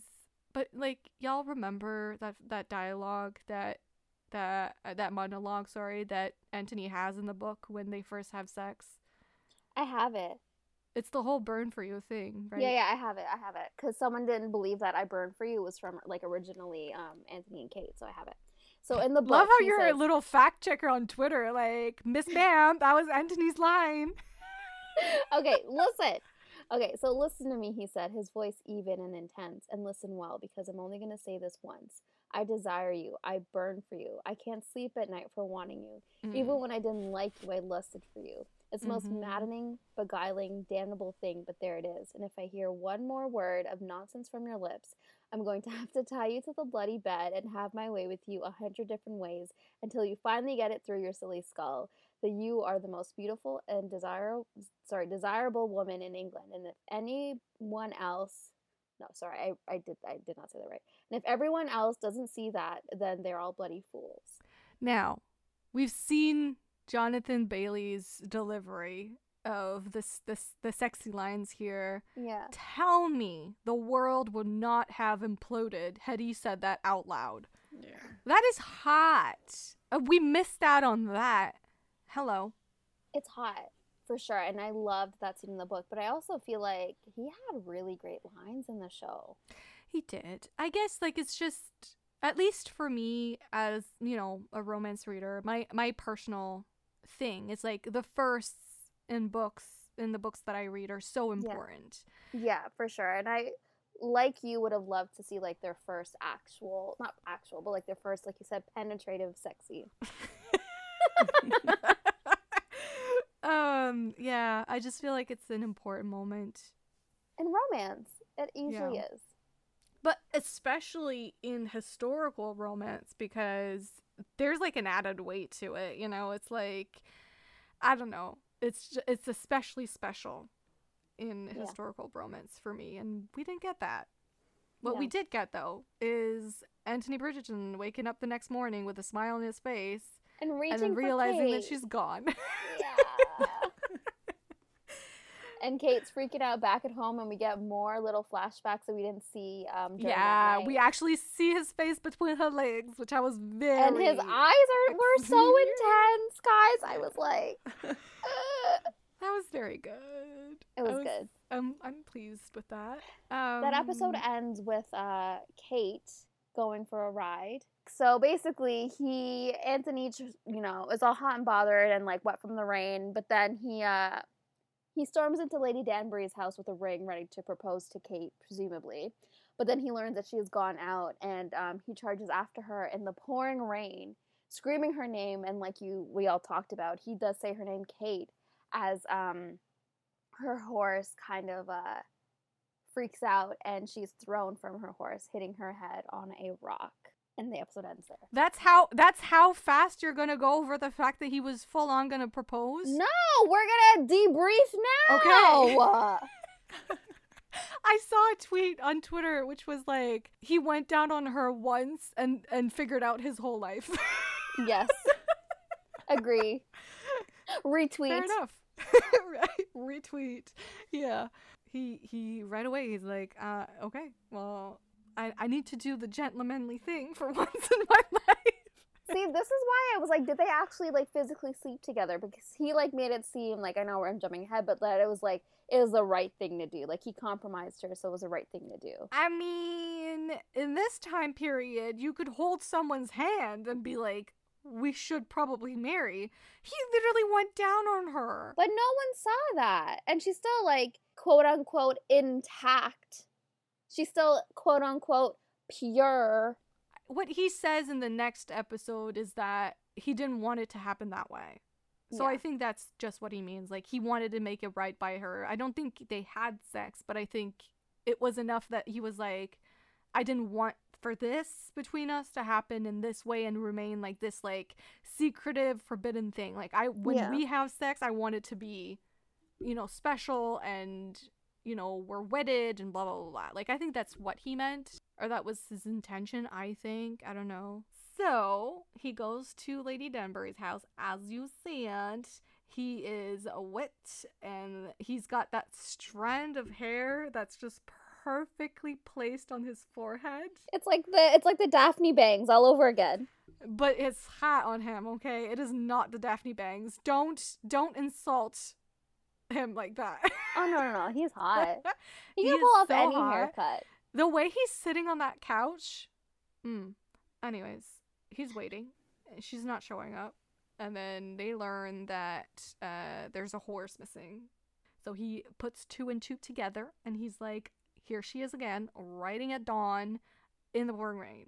Why did she do that? Not sure. It wasn't the brightest idea she's ever had. Maybe she was just running away from like her feelings for a second. Yeah, I mean, I think when one is distressed, one does not always think through things. So she was like, I need out of here right now. Yeah, and then what happens? I already said she falls from a horse and her head hits the rock. Okay, yeah, but like say it with intensity. This is an intense moment. So what happens? Like, oh my gosh, the music slows down and like the rain and like, the way that the horse slows raises. down, the music picks up. It's like Shut really up. intense and Can I dark just, and like, booming. Fine.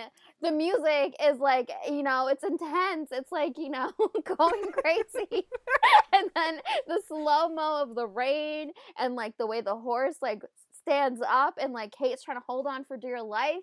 And then like we have Anthony, he's like screaming as he's riding. He's like, Kate! That's how it ends, basically. She's on the ground. Yeah, it ends with her on the ground. He only goes to her in episode 8, right? Yeah. Okay, so that's how it ends. She's on the ground, looking dead, and he screams, and that's that. End of the episode. And episode 8 commences for me at 3:30 because I couldn't go to bed. Oh, God. I can't believe you guys did that. I couldn't stop watching. After that scene, can you imagine cutting it off and going to bed? No, yeah. So episode 8, the last episode, the Viscount who left me. Oh. Anyways, what happens? Okay, episode starts off with Anthony running to the unconscious Kate, and he touches her head and he sees the blood on his hand. And he picks her up, and he's frantically trying to get her back into Lady Danbury's house, and then he gets her there, bellowing for a surgeon and, like, you know, getting a doctor, and he is stressed out, and he is forced to step away from Kate, and then Benedict comes in because his valet had seen what was going on and just, you know, comes to see if he can be of any assistance.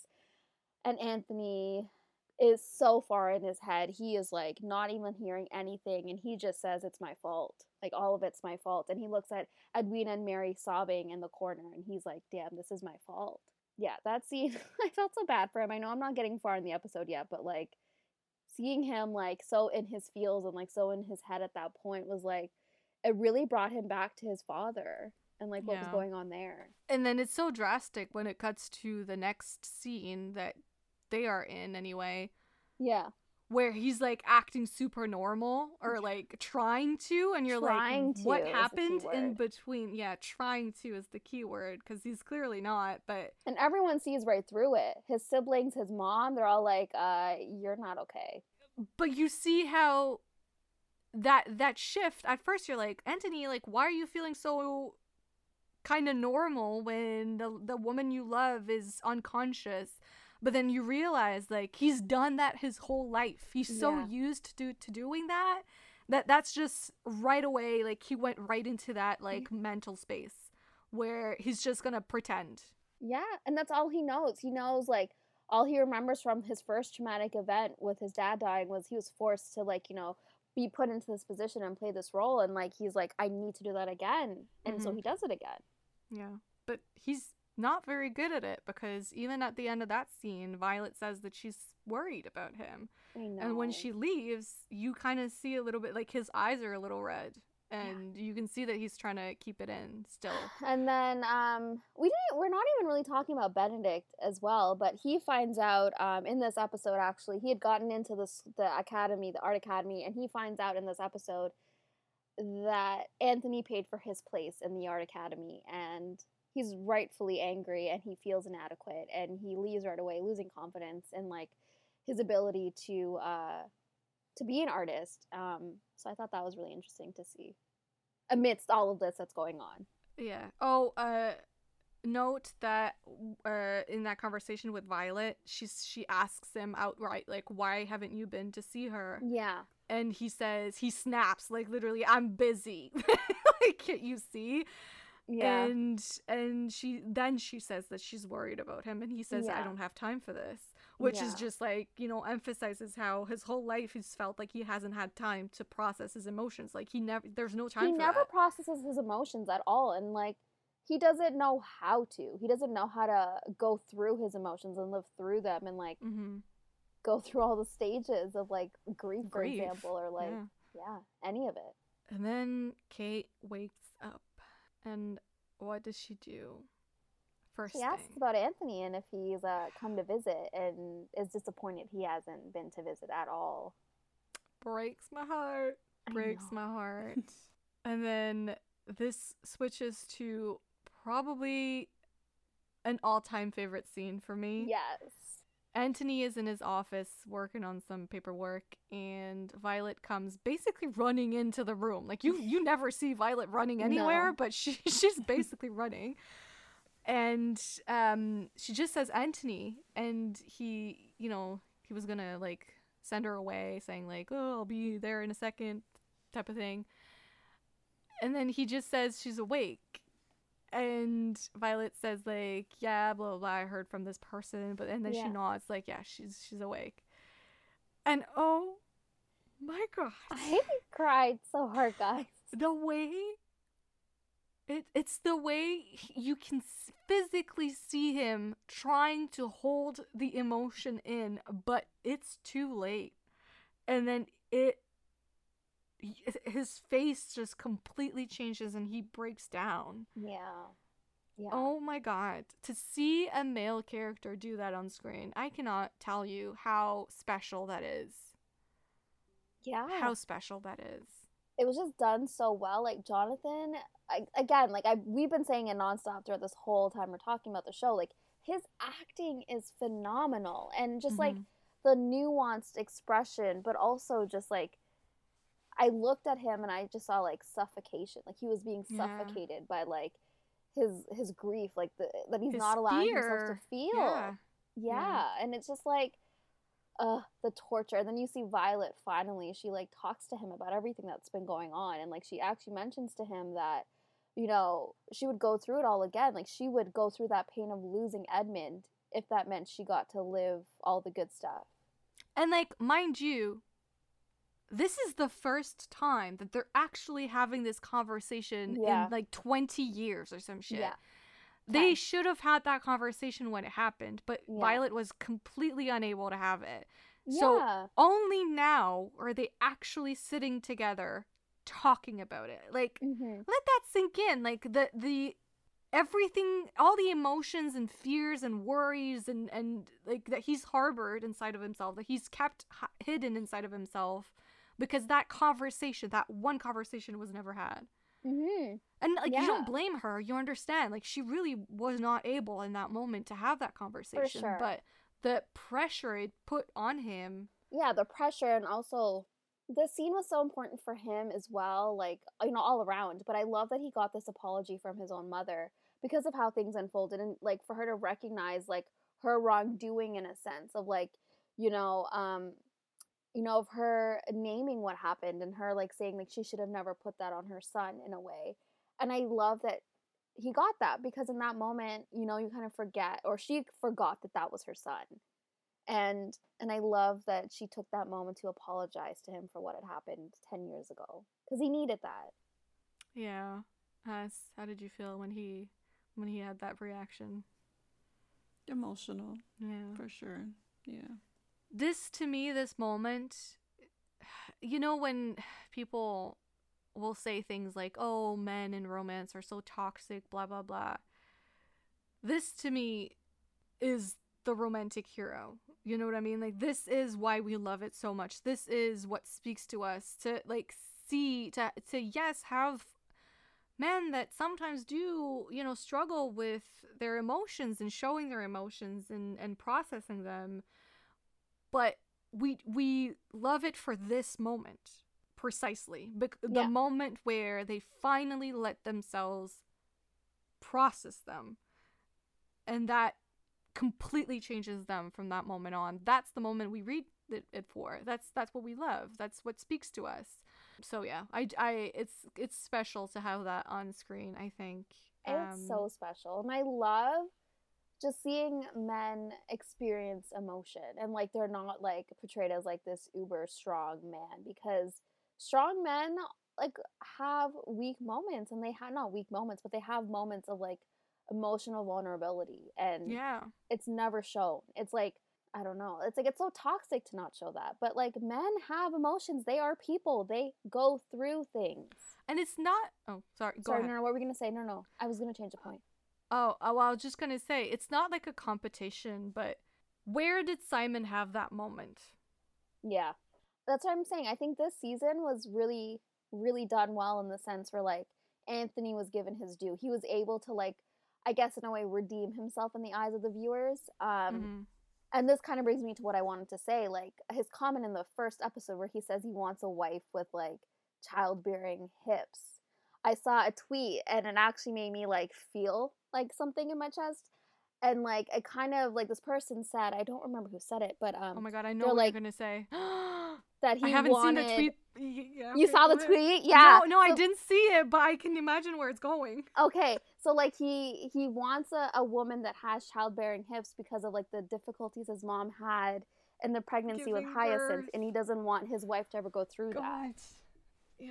So every decision he's made in his life goes back to his father's death and like what his mom went through. Yeah, I can see that. I knew the moment you said that where it was headed and what you were referring to. Jesus so whoever Christ. tweeted that, I'm sorry, I'm not giving you credit. I don't know who said it, but like thank you for saying that, because it just like added another layer to Anthony that like he didn't need, but like thank you. Like he's so multifaceted and like multi-layered. And what else does Violet say really quickly before we move on to Anthony that kind of pushes him in the direction of pursuing Kate again? I didn't write it down. Oh, okay. I have it. You then. wrote it down? Okay. Then yeah. read it. Okay. So basically, as she's telling him everything, you know, her apologizing to him and all of that. And as she's talking about Edmund, she tells him that you cannot lose her. And she also says that real, true love is worth it. And so... no matter what. Yes, no matter what. So it pushes him to go and visit Kate the next morning with tulips. How does he screw this up? Who wants to go through this? Okay, so he shows up with the tulips, walks in. She's like, Lord Bridgerton. Oh my god. And then basically, he's feeling a little flustered. It's kind of funny. Like he's looking really awkward standing there. And basically like he just straight up says, I'm going to marry you. And she's like, no. Well, no, he basically says, like you said, that he wished he'd done it differently, and Kate assumes that it's because he feels like it's out of it's because he's proposing out of obligation and not because he loves her. And at this point, we know that Kate is very much in love with him, or like, I guess now at this point, we do know that she is. And she kind of hoped that he felt the same way. And she tells him the plan is still to move back to India. And Anthony tells her that she's running away. Yeah. And the way he says that, again, cannot, like, just honestly take a sip of alcohol every single time we say the way he said that. Because it just is, okay? Like, the way he says you're running away, it's very powerful. And then, he kind of leaves the ball in her court. Yeah. At that moment. It's very much, I'm all in, so this is up to you now. Are you going to put your big girl pennies on and say yes, or are you going to run away? Up to you. Well, I mean, for Kate, like, he didn't do a good job. Like, obviously we know this man does not talk about emotions, but she, like, really is like, why am I going to stay here if, like, after all of this, he still doesn't love me? But I think it's because to him, it's obvious that he's in love with her. Like, he didn't think about the fact that she would assume it's because of obligation. Well, then word it better, Anthony Bridgerton. Well, I said it in part 1. He's a little flustered in this season, okay? He doesn't really do well with, like, saying big things. He said it in an earlier episode. I'm not a man of words and poetry. But then when it comes down to him and his emotions, he does an amazing job of talking things out. Speaking of, we get the scene with Gregory, which is a scene I didn't know I needed, but I'm so happy we got. I love that scene. Do you wanna tell us what happens in that scene? So Anthony's in his study and Gregory comes in and wanting to talk to him because I guess one of his teachers yelled at him for something. And then he feels stupid. Gregory, I know. and then Gregory tells him, "Oh, like, I'm interrupting you. Let me go away." And Anthony stops him, and they have a conversation about their dad, and they have a little moment, and it's really nice. Gregory asks, "Am I like him at all?" Because obviously Gregory didn't really know his father. And I think that's a moment for Anthony where he realizes, I mean, he literally says, "We do not talk about him much, do we?" Mm-hmm. Like, he realizes that he's kind of cut off because of his own grief and his own, like, him running away from his own emotions. He cut his own siblings off of knowing their father. Exactly. He would have the most memories with his father, and he wasn't allowing his siblings, like you said, to know their father. So I love that we had this moment where, like, in a way, he was allowed to grieve his own father and, like, share a memory that he had with his father, and I just loved it. Yeah, he says, Gregory says, "I do not know much about him," and then Anthony replies, "That is because I have shown up far too late for far too many things." Yeah. So, just, it's good. It's good that he's acknowledging that, and that, he's realizing that they should talk about their father, that the way to do things is not to ignore it. Yeah. No, but I love that, like, we see it, like, as the season progresses, and where he was at in season 1, he starts off like cold and like distant, and he's like the patriarch of the family that like even Gregory like kind of like kept away from. But like more and more as the season goes on, like we see him open up to his siblings, which I love because he believes up until this point, I think, I don't know if it's changed, that his family doesn't really like him. And I love that we see him break social protocol for his siblings. He's always all about honor and always all about like keeping up appearances. But he breaks especially the younger ones. Yeah, because they never knew their father. Gregory, he was like 1. He doesn't know his father at all. And yeah, so like their only like I guess parental figure that is a male is Anthony. So yeah, I just loved that we had little moments where Anthony allowed his family like to see him and let them in. Yeah, I also love that he says, I ask too much of them, too much of you, too much of everyone, really. Yeah. But you're right. It is touching to see that he always makes a point of trying to include even the younger ones, which, you know, according to the way things should be, the younger ones are kind of ignored in the family until they're, you know, useful or until they're old enough. Then we have that conversation between Kate and Mary. All right. So Kate is packing her suitcase to go back to India. This is right before the big Featherington ball.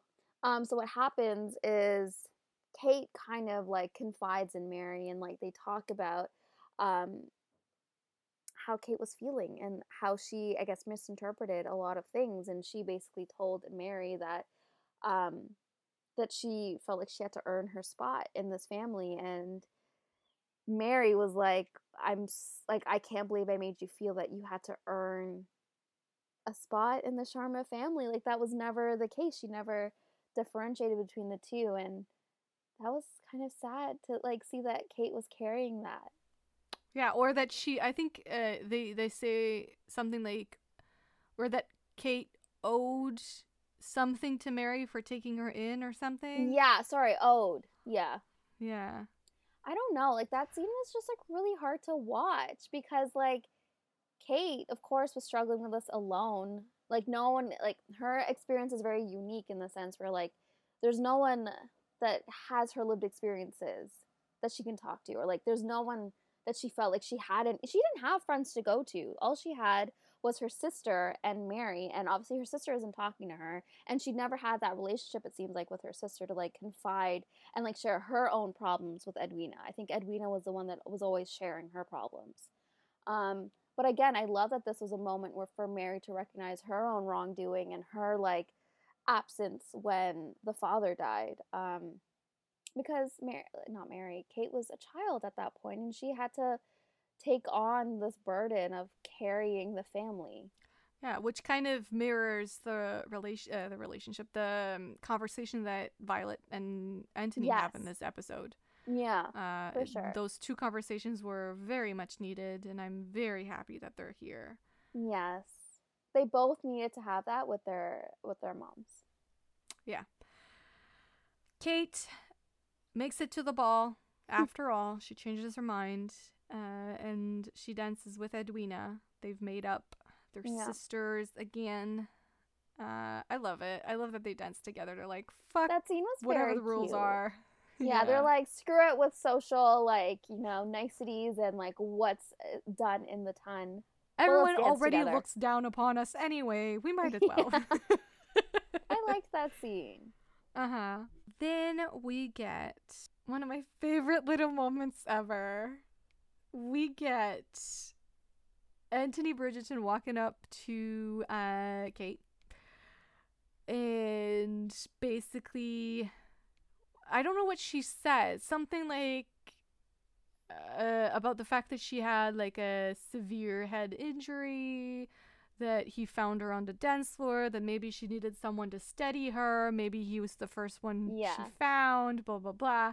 And this playful little smile that this man has, he so holds up 3 fingers, and he's like, how many? And then she says 3, and then he like flips his hand around and there's 4. And I love it so much. I love seeing playful Anthony. He was so playful. And I love it. I love seeing this version of Anthony. And, like, obviously it meant that she wasn't seeing the right number. So naturally, he had to be her support and they had to dance. Yeah. But also, did you see the little theories about that scene? Oh, about them having 4 children? Like, he was asking how many children she wanted. And then... Well, because they have 3 children, but then they have, like, an oopsie child, like, 8 years later, which is the 4th child, Mary. Yeah. So people are saying, like, maybe that's especially because of his face, like, whoa, you know, at the 4th one. So I don't know. People are saying that. I think it's cute. I think that's cute. I can see that. Tell us about this dance. The emotions you were going through. How? Like, tell us about it. That was such a bad song for that moment. Yeah, I remember now. Yeah. They could have picked a different song. Yeah, I don't know if you guys remember that from part 1, but I said, like, there are moments here, important moments for these characters where I felt like they needed their own theme. That should have been a good placement. And not a stupid rendition. This is a moment. Yeah. Yeah, I could see that. Song. I mean, I did enjoy, like, the instrumental rendition of that version, but I felt like, they could have picked another song at that point. It lacked intensity for me. I could see that. And that's when they do their little hand movement. Yes. Like, and she looks like a Disney princess because her eyes are so, like, expressive. Sparkly, and just... Yeah. And he literally is, like, his jaw clenches because she's so close to his face and he's trying to keep it in and, like, not ruin her on the dance floor. But, like, the jaw clench. Yeah. It's very intense. Anyways, then he says... No, she says, do you want to stop? And he says, just keep looking at me. It's all that matters. Yeah. I love it. I love it. I live for it. But then what happens, like, as you said, everyone's leaving the dance floor. The queen is also at this dance. And she basically clears the air finally, last episode. And says it's because she didn't want the marriage to go through. That's why Edwina and Anthony did not get married. And that these two make a very great couple. Yeah. And then she tries to push Edwina towards the prince. Yeah, yes. How do you feel about the potential of Edwina and the prince together? Is that the prince from the first season? Yeah. the nephew, blondie? Yeah. Do you see them together? I don't care. Yeah, like, I mean, I'd be down for it because, like, you know, the prince was, like, adorable and all, but, like, maybe for an episode. Like, if, like, like a brief mention. Yeah, like, if that was, like, a hint of her being in the next season and the prince coming back for season 3, I mean, like, I'll see it, but I won't, like, want, like, a whole subplot on it. From this point on, I wrote a note about this because that was during my initial viewing. I remember vividly thinking, this is the last episode I'm gonna get with Kate and Anthony as leads, and there is not nearly enough Kate and Anthony in this episode. And I remember looking at the timestamp multiple times because I was looking at the time spent where we were at, and I was like, how am I gonna get the satisfying, all-encompassing ending that I need for these two in the amount of time that I'm left with? Yeah. And then, of course, this is followed up with a bunch of scenes about other characters that we do not care about, and we end up really just spending about 9 more minutes with our leads, and that's it. One of the scenes in particular was Eloise figuring out that Penn is actually Lady Whistledown, and they had a big blowout because Penn more or less insults her, and Eloise is betrayed by her friend that, you know, she told her friend all of these things in confidence and made it into Lady Whistledown's latest issue. So that was a big scene that happened. Do you have any thoughts about that before we move on? It was messed up. I was just mad. I was just mad that by that point, this is what we were focusing on. Like, I get it. I get it. And I get that this is an important scene for, like, regular TV watchers because they have been waiting for they have been waiting for this, but all I could think about was why am I not with my leads here? I'm only getting like 15 more minutes of Kate and Anthony as the leads of a season, and I'm not spending them with them, you know, like that was frustrating. Like, I remember that. I was mad. I just, like you said, I just wish we had more scenes with Kate and Anthony in this finale even if it was just one more episode at this point, like just give us an episode dedicated to Kate and Anthony if you want to waste time. Not waste time, but spend time on Eloise and Penelope, and also like Penelope seeing Colin, you know, say that he would never court her or whatever. And then we also got the Featheringtons and like their drama, and I'm like, come on now, like just like let's just move on. Like they're done, let's move on. I know we said it before, but like the Featheringtons took up way too much space here. Agreed. Way too much. We get, however, an I love you. Yeah. Here. We get 2 I love yous, actually. 3 I love yous. He says it twice. Yeah. And then she says it once. Yeah. So, yeah. Anyone wants to give a brief overview of that scene? So basically, like you said, it's an important scene in the sense where everyone's out to go watch the fireworks, but Kate finds a quiet place in the garden, and Anthony finds her after talking to Benedict, because Benedict confronts him about the whole like art academy thing. So that's maybe setting up something for season 3. And then he talks to Kate, and he just says it, and he's like, I love you. And it's like, for him it was like a revelation in a sense where like he's just like, I love you, and like he just says it again and like touches his heart, and he doesn't expect anything from her at that point. He's like, you don't have to accept it, you don't even have to agree with it, like, knowing you probably won't, but I love you. And like he just puts his hand to his chest, like where her hand touched his chest during that like bee sting scene.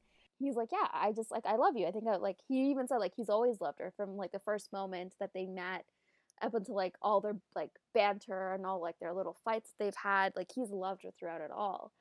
And she starts that scene with basically saying like, I don't know what to say, and he looks like, he just like, in his eyes it's like, it's okay, like don't worry about it, it's okay. And then she's like, I don't know what else to say, but I love you too. And he like nods, but like, you know, like a little tiny like, little nod, like, yeah, you do. It's like, I can't believe that Kate could love him. And I'm like, Anthony. Love that scene. And then they kiss and the fireworks are like, oh, it was beautiful. Can I just say that after spending 8 episodes of them, you know, walking around each other, kind of like not saying it, but saying it, or, you know, saying it with her eyes, saying it with her hands, saying it in every other way except saying it, that it was actually kind of shocking to hear him outright say, I love you. Like, it meant more, and it meant more than everything else he's said before and even after, to a certain extent. Like, it's just, those words now have so much weight, because it's like, you've said it so many times except this one. Yeah. And the way he proposes as well, it's like, I want to marry you because, like, I can't imagine my life without you. And the fact that he says, like, I will humble myself before you, because, like, I don't know, like, his lines and, like, his whole proposal, like, he wanted her to know that he wants to marry her because he wants her and he loves her. And he says, a life that suits us both. Yes. And I love that. Like, she got what she wanted from her proposal. And, like, I love that she got that, like, validation and, like, you know, she got that from him, and I loved it. Yeah, and then she says, you do know there will never be a day where you do not vex me.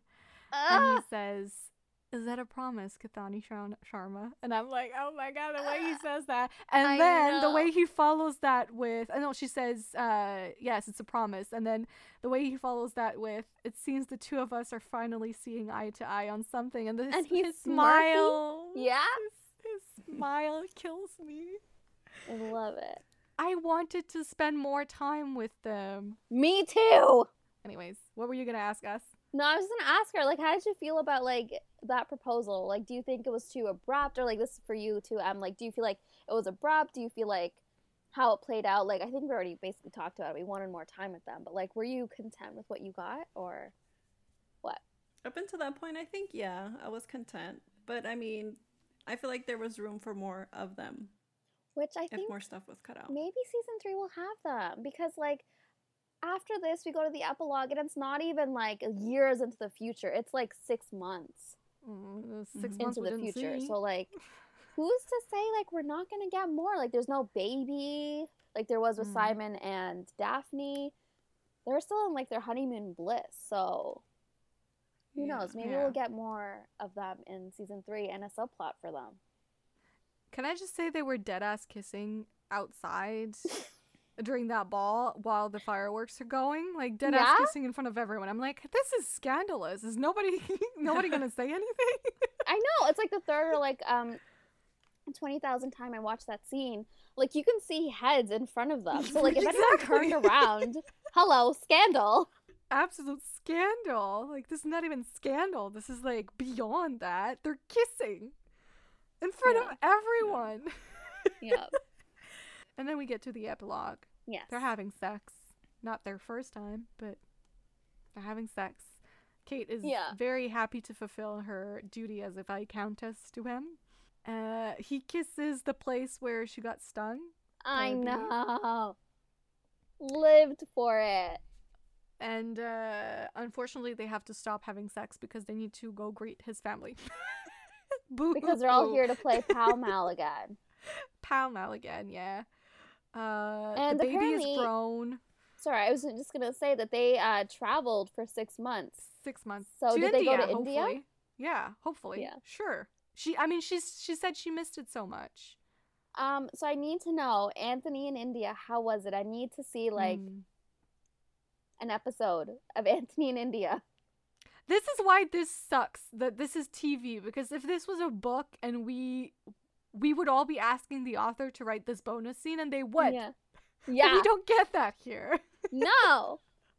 We can't ask for that here. No. It sucks.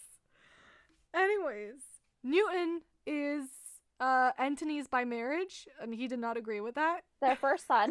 Yes. Their first son, yeah.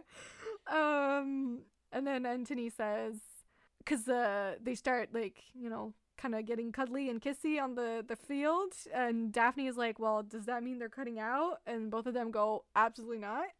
No. And Antony says, unless we take this opportunity to return upstairs. Anthony is wild. Okay, sir.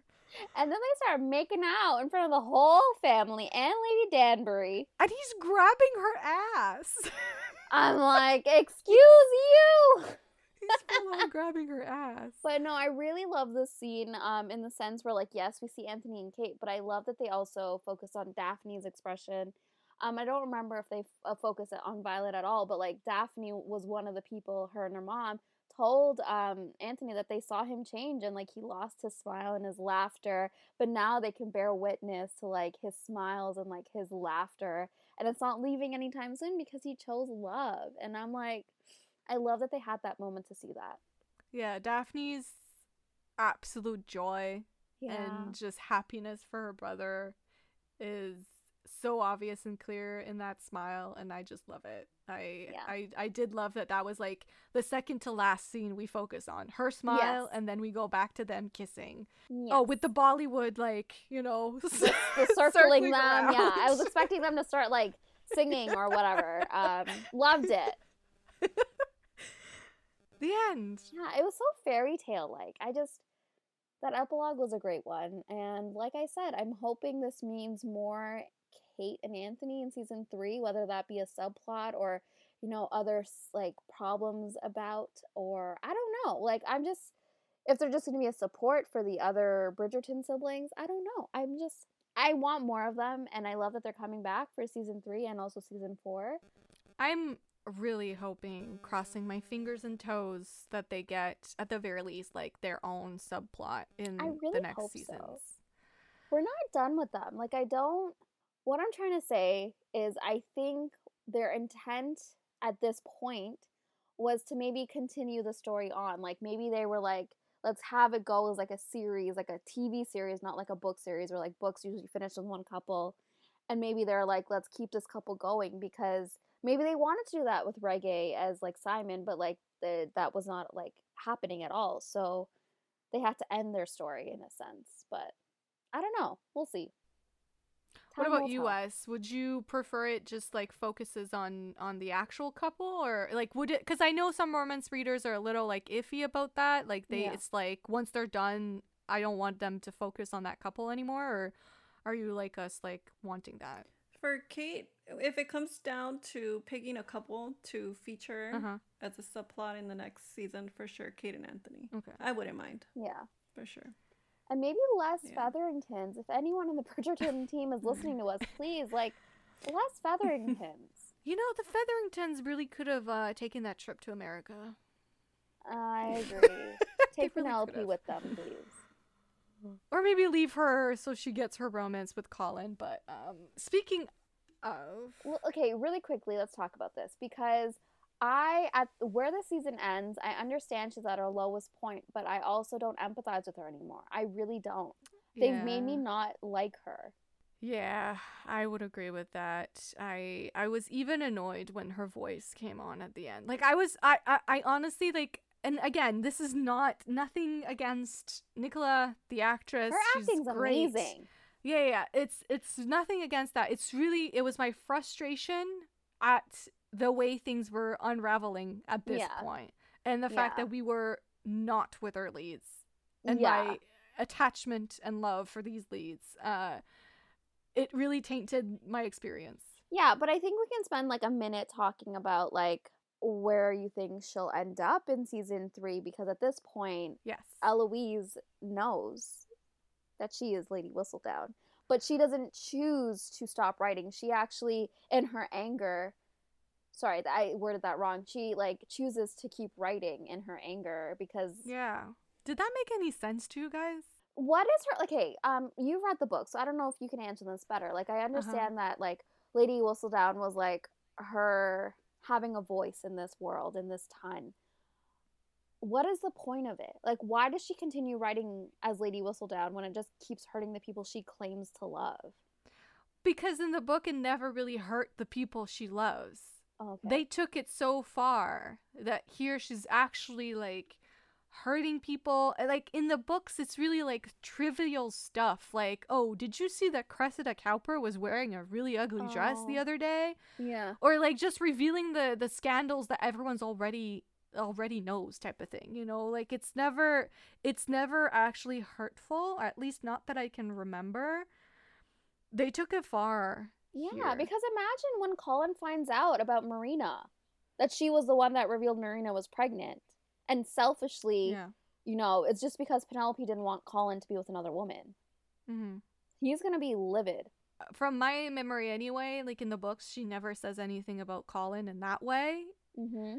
Because obviously the whole Marina thing is not in the books. Yeah. And then, she never says anything about Eloise either. So she never really mentions the Bridgertons in like in like a bad light.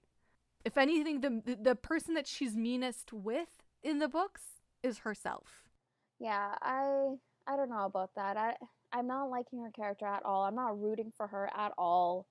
I did read an article where they're saying that they might switch up the order of the books, and I don't want it to be Penelope and Colin next. I do and I don't. Here's the thing. Well, then that makes sense why the Featheringtons were featured a lot this season. But they were featured a lot in season 1 too, so... Yeah. I think they are switching things because...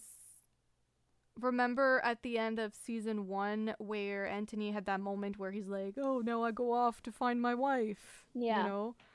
They obviously emphasize that. Here, they very much leave you with the idea that Penelope has heard Colin say, I would never court Penelope Featherington, which is a line from the books where he says, I would never marry Penelope Featherington.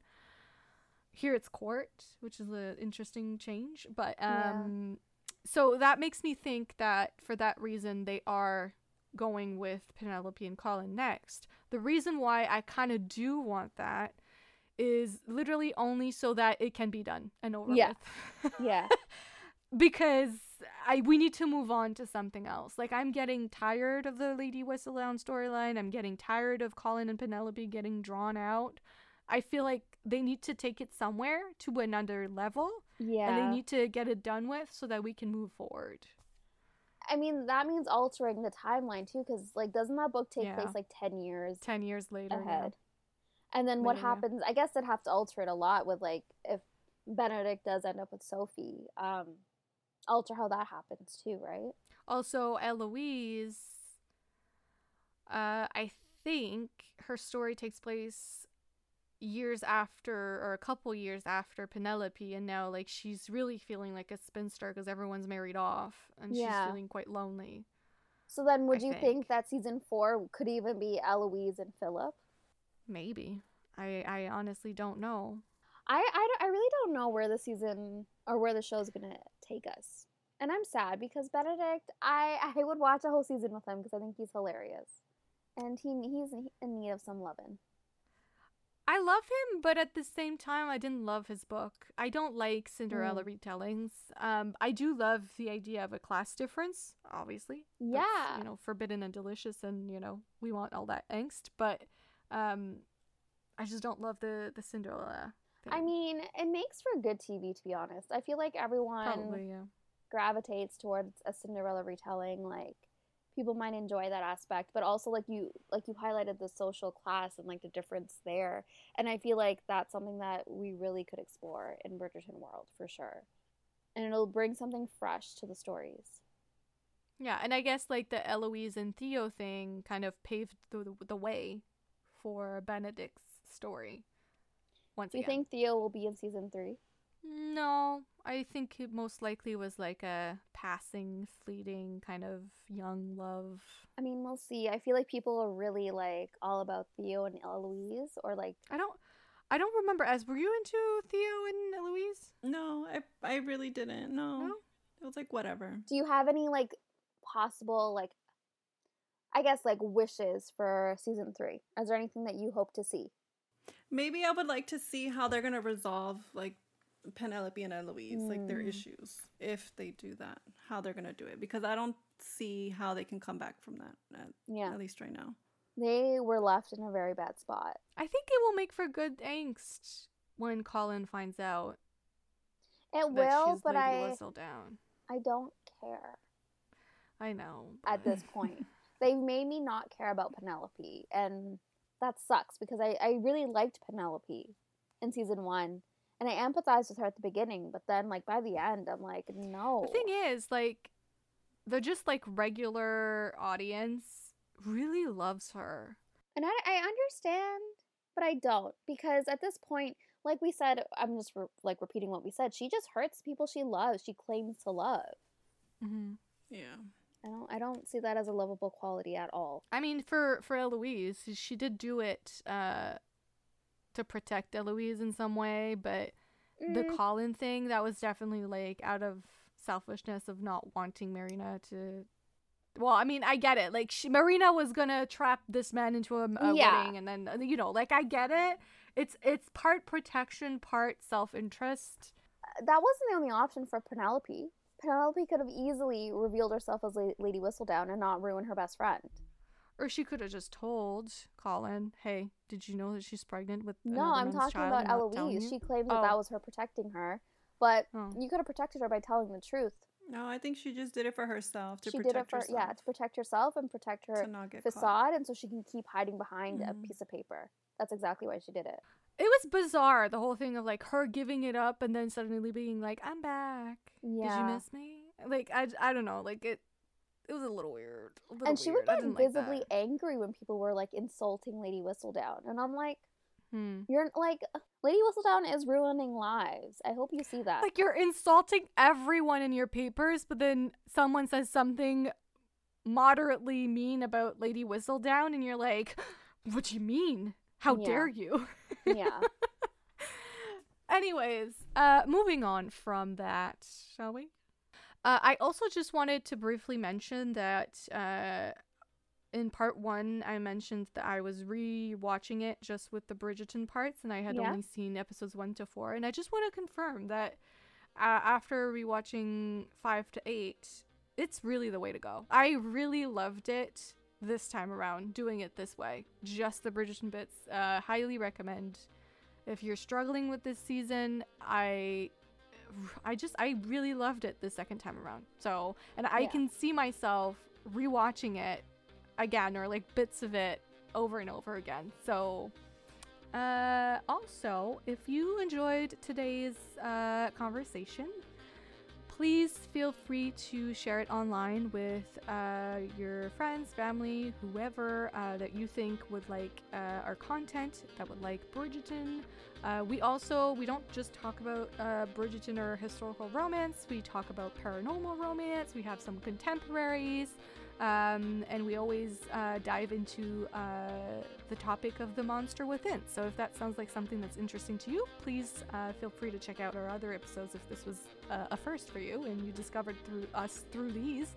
But also, yeah, like I said, if you liked it, please feel free to share it on your own social media. It helps us a ton to get more reach, get new people to discover us. If you want to reach us online, you can find us on Twitter at the RTM Pod, as well as on Instagram at Romancing the Monsters Podcast. If you'd like to email us, it's romancingthemonsterspodcast@gmail.com. TikTok is Romancing the Monsters Pod, and YouTube, just search for the name Romancing the Monsters Podcast, and you should be able to find us. If you're looking for me specifically, I'm on both Twitter and Instagram at Foes and Lovers. And you can find me on both Twitter and Instagram at ButThisBook. And you can find me, Seth, on both Instagram and Twitter at Pros with Woes. And also, please feel free to subscribe to any of the podcast platforms to our podcast if you feel like you've earned your subscription. And also, if you feel like you're in the mood to leave a review, you can leave one on Apple Podcasts as well as Spotify. If you've made it this far. I'm like losing my voice. Well, surprisingly, I'm not this time around, but yesterday I was after like an hour. I don't know. Yeah. Just thank you if you've made it this far. And hopefully we'll see you next week. Bye.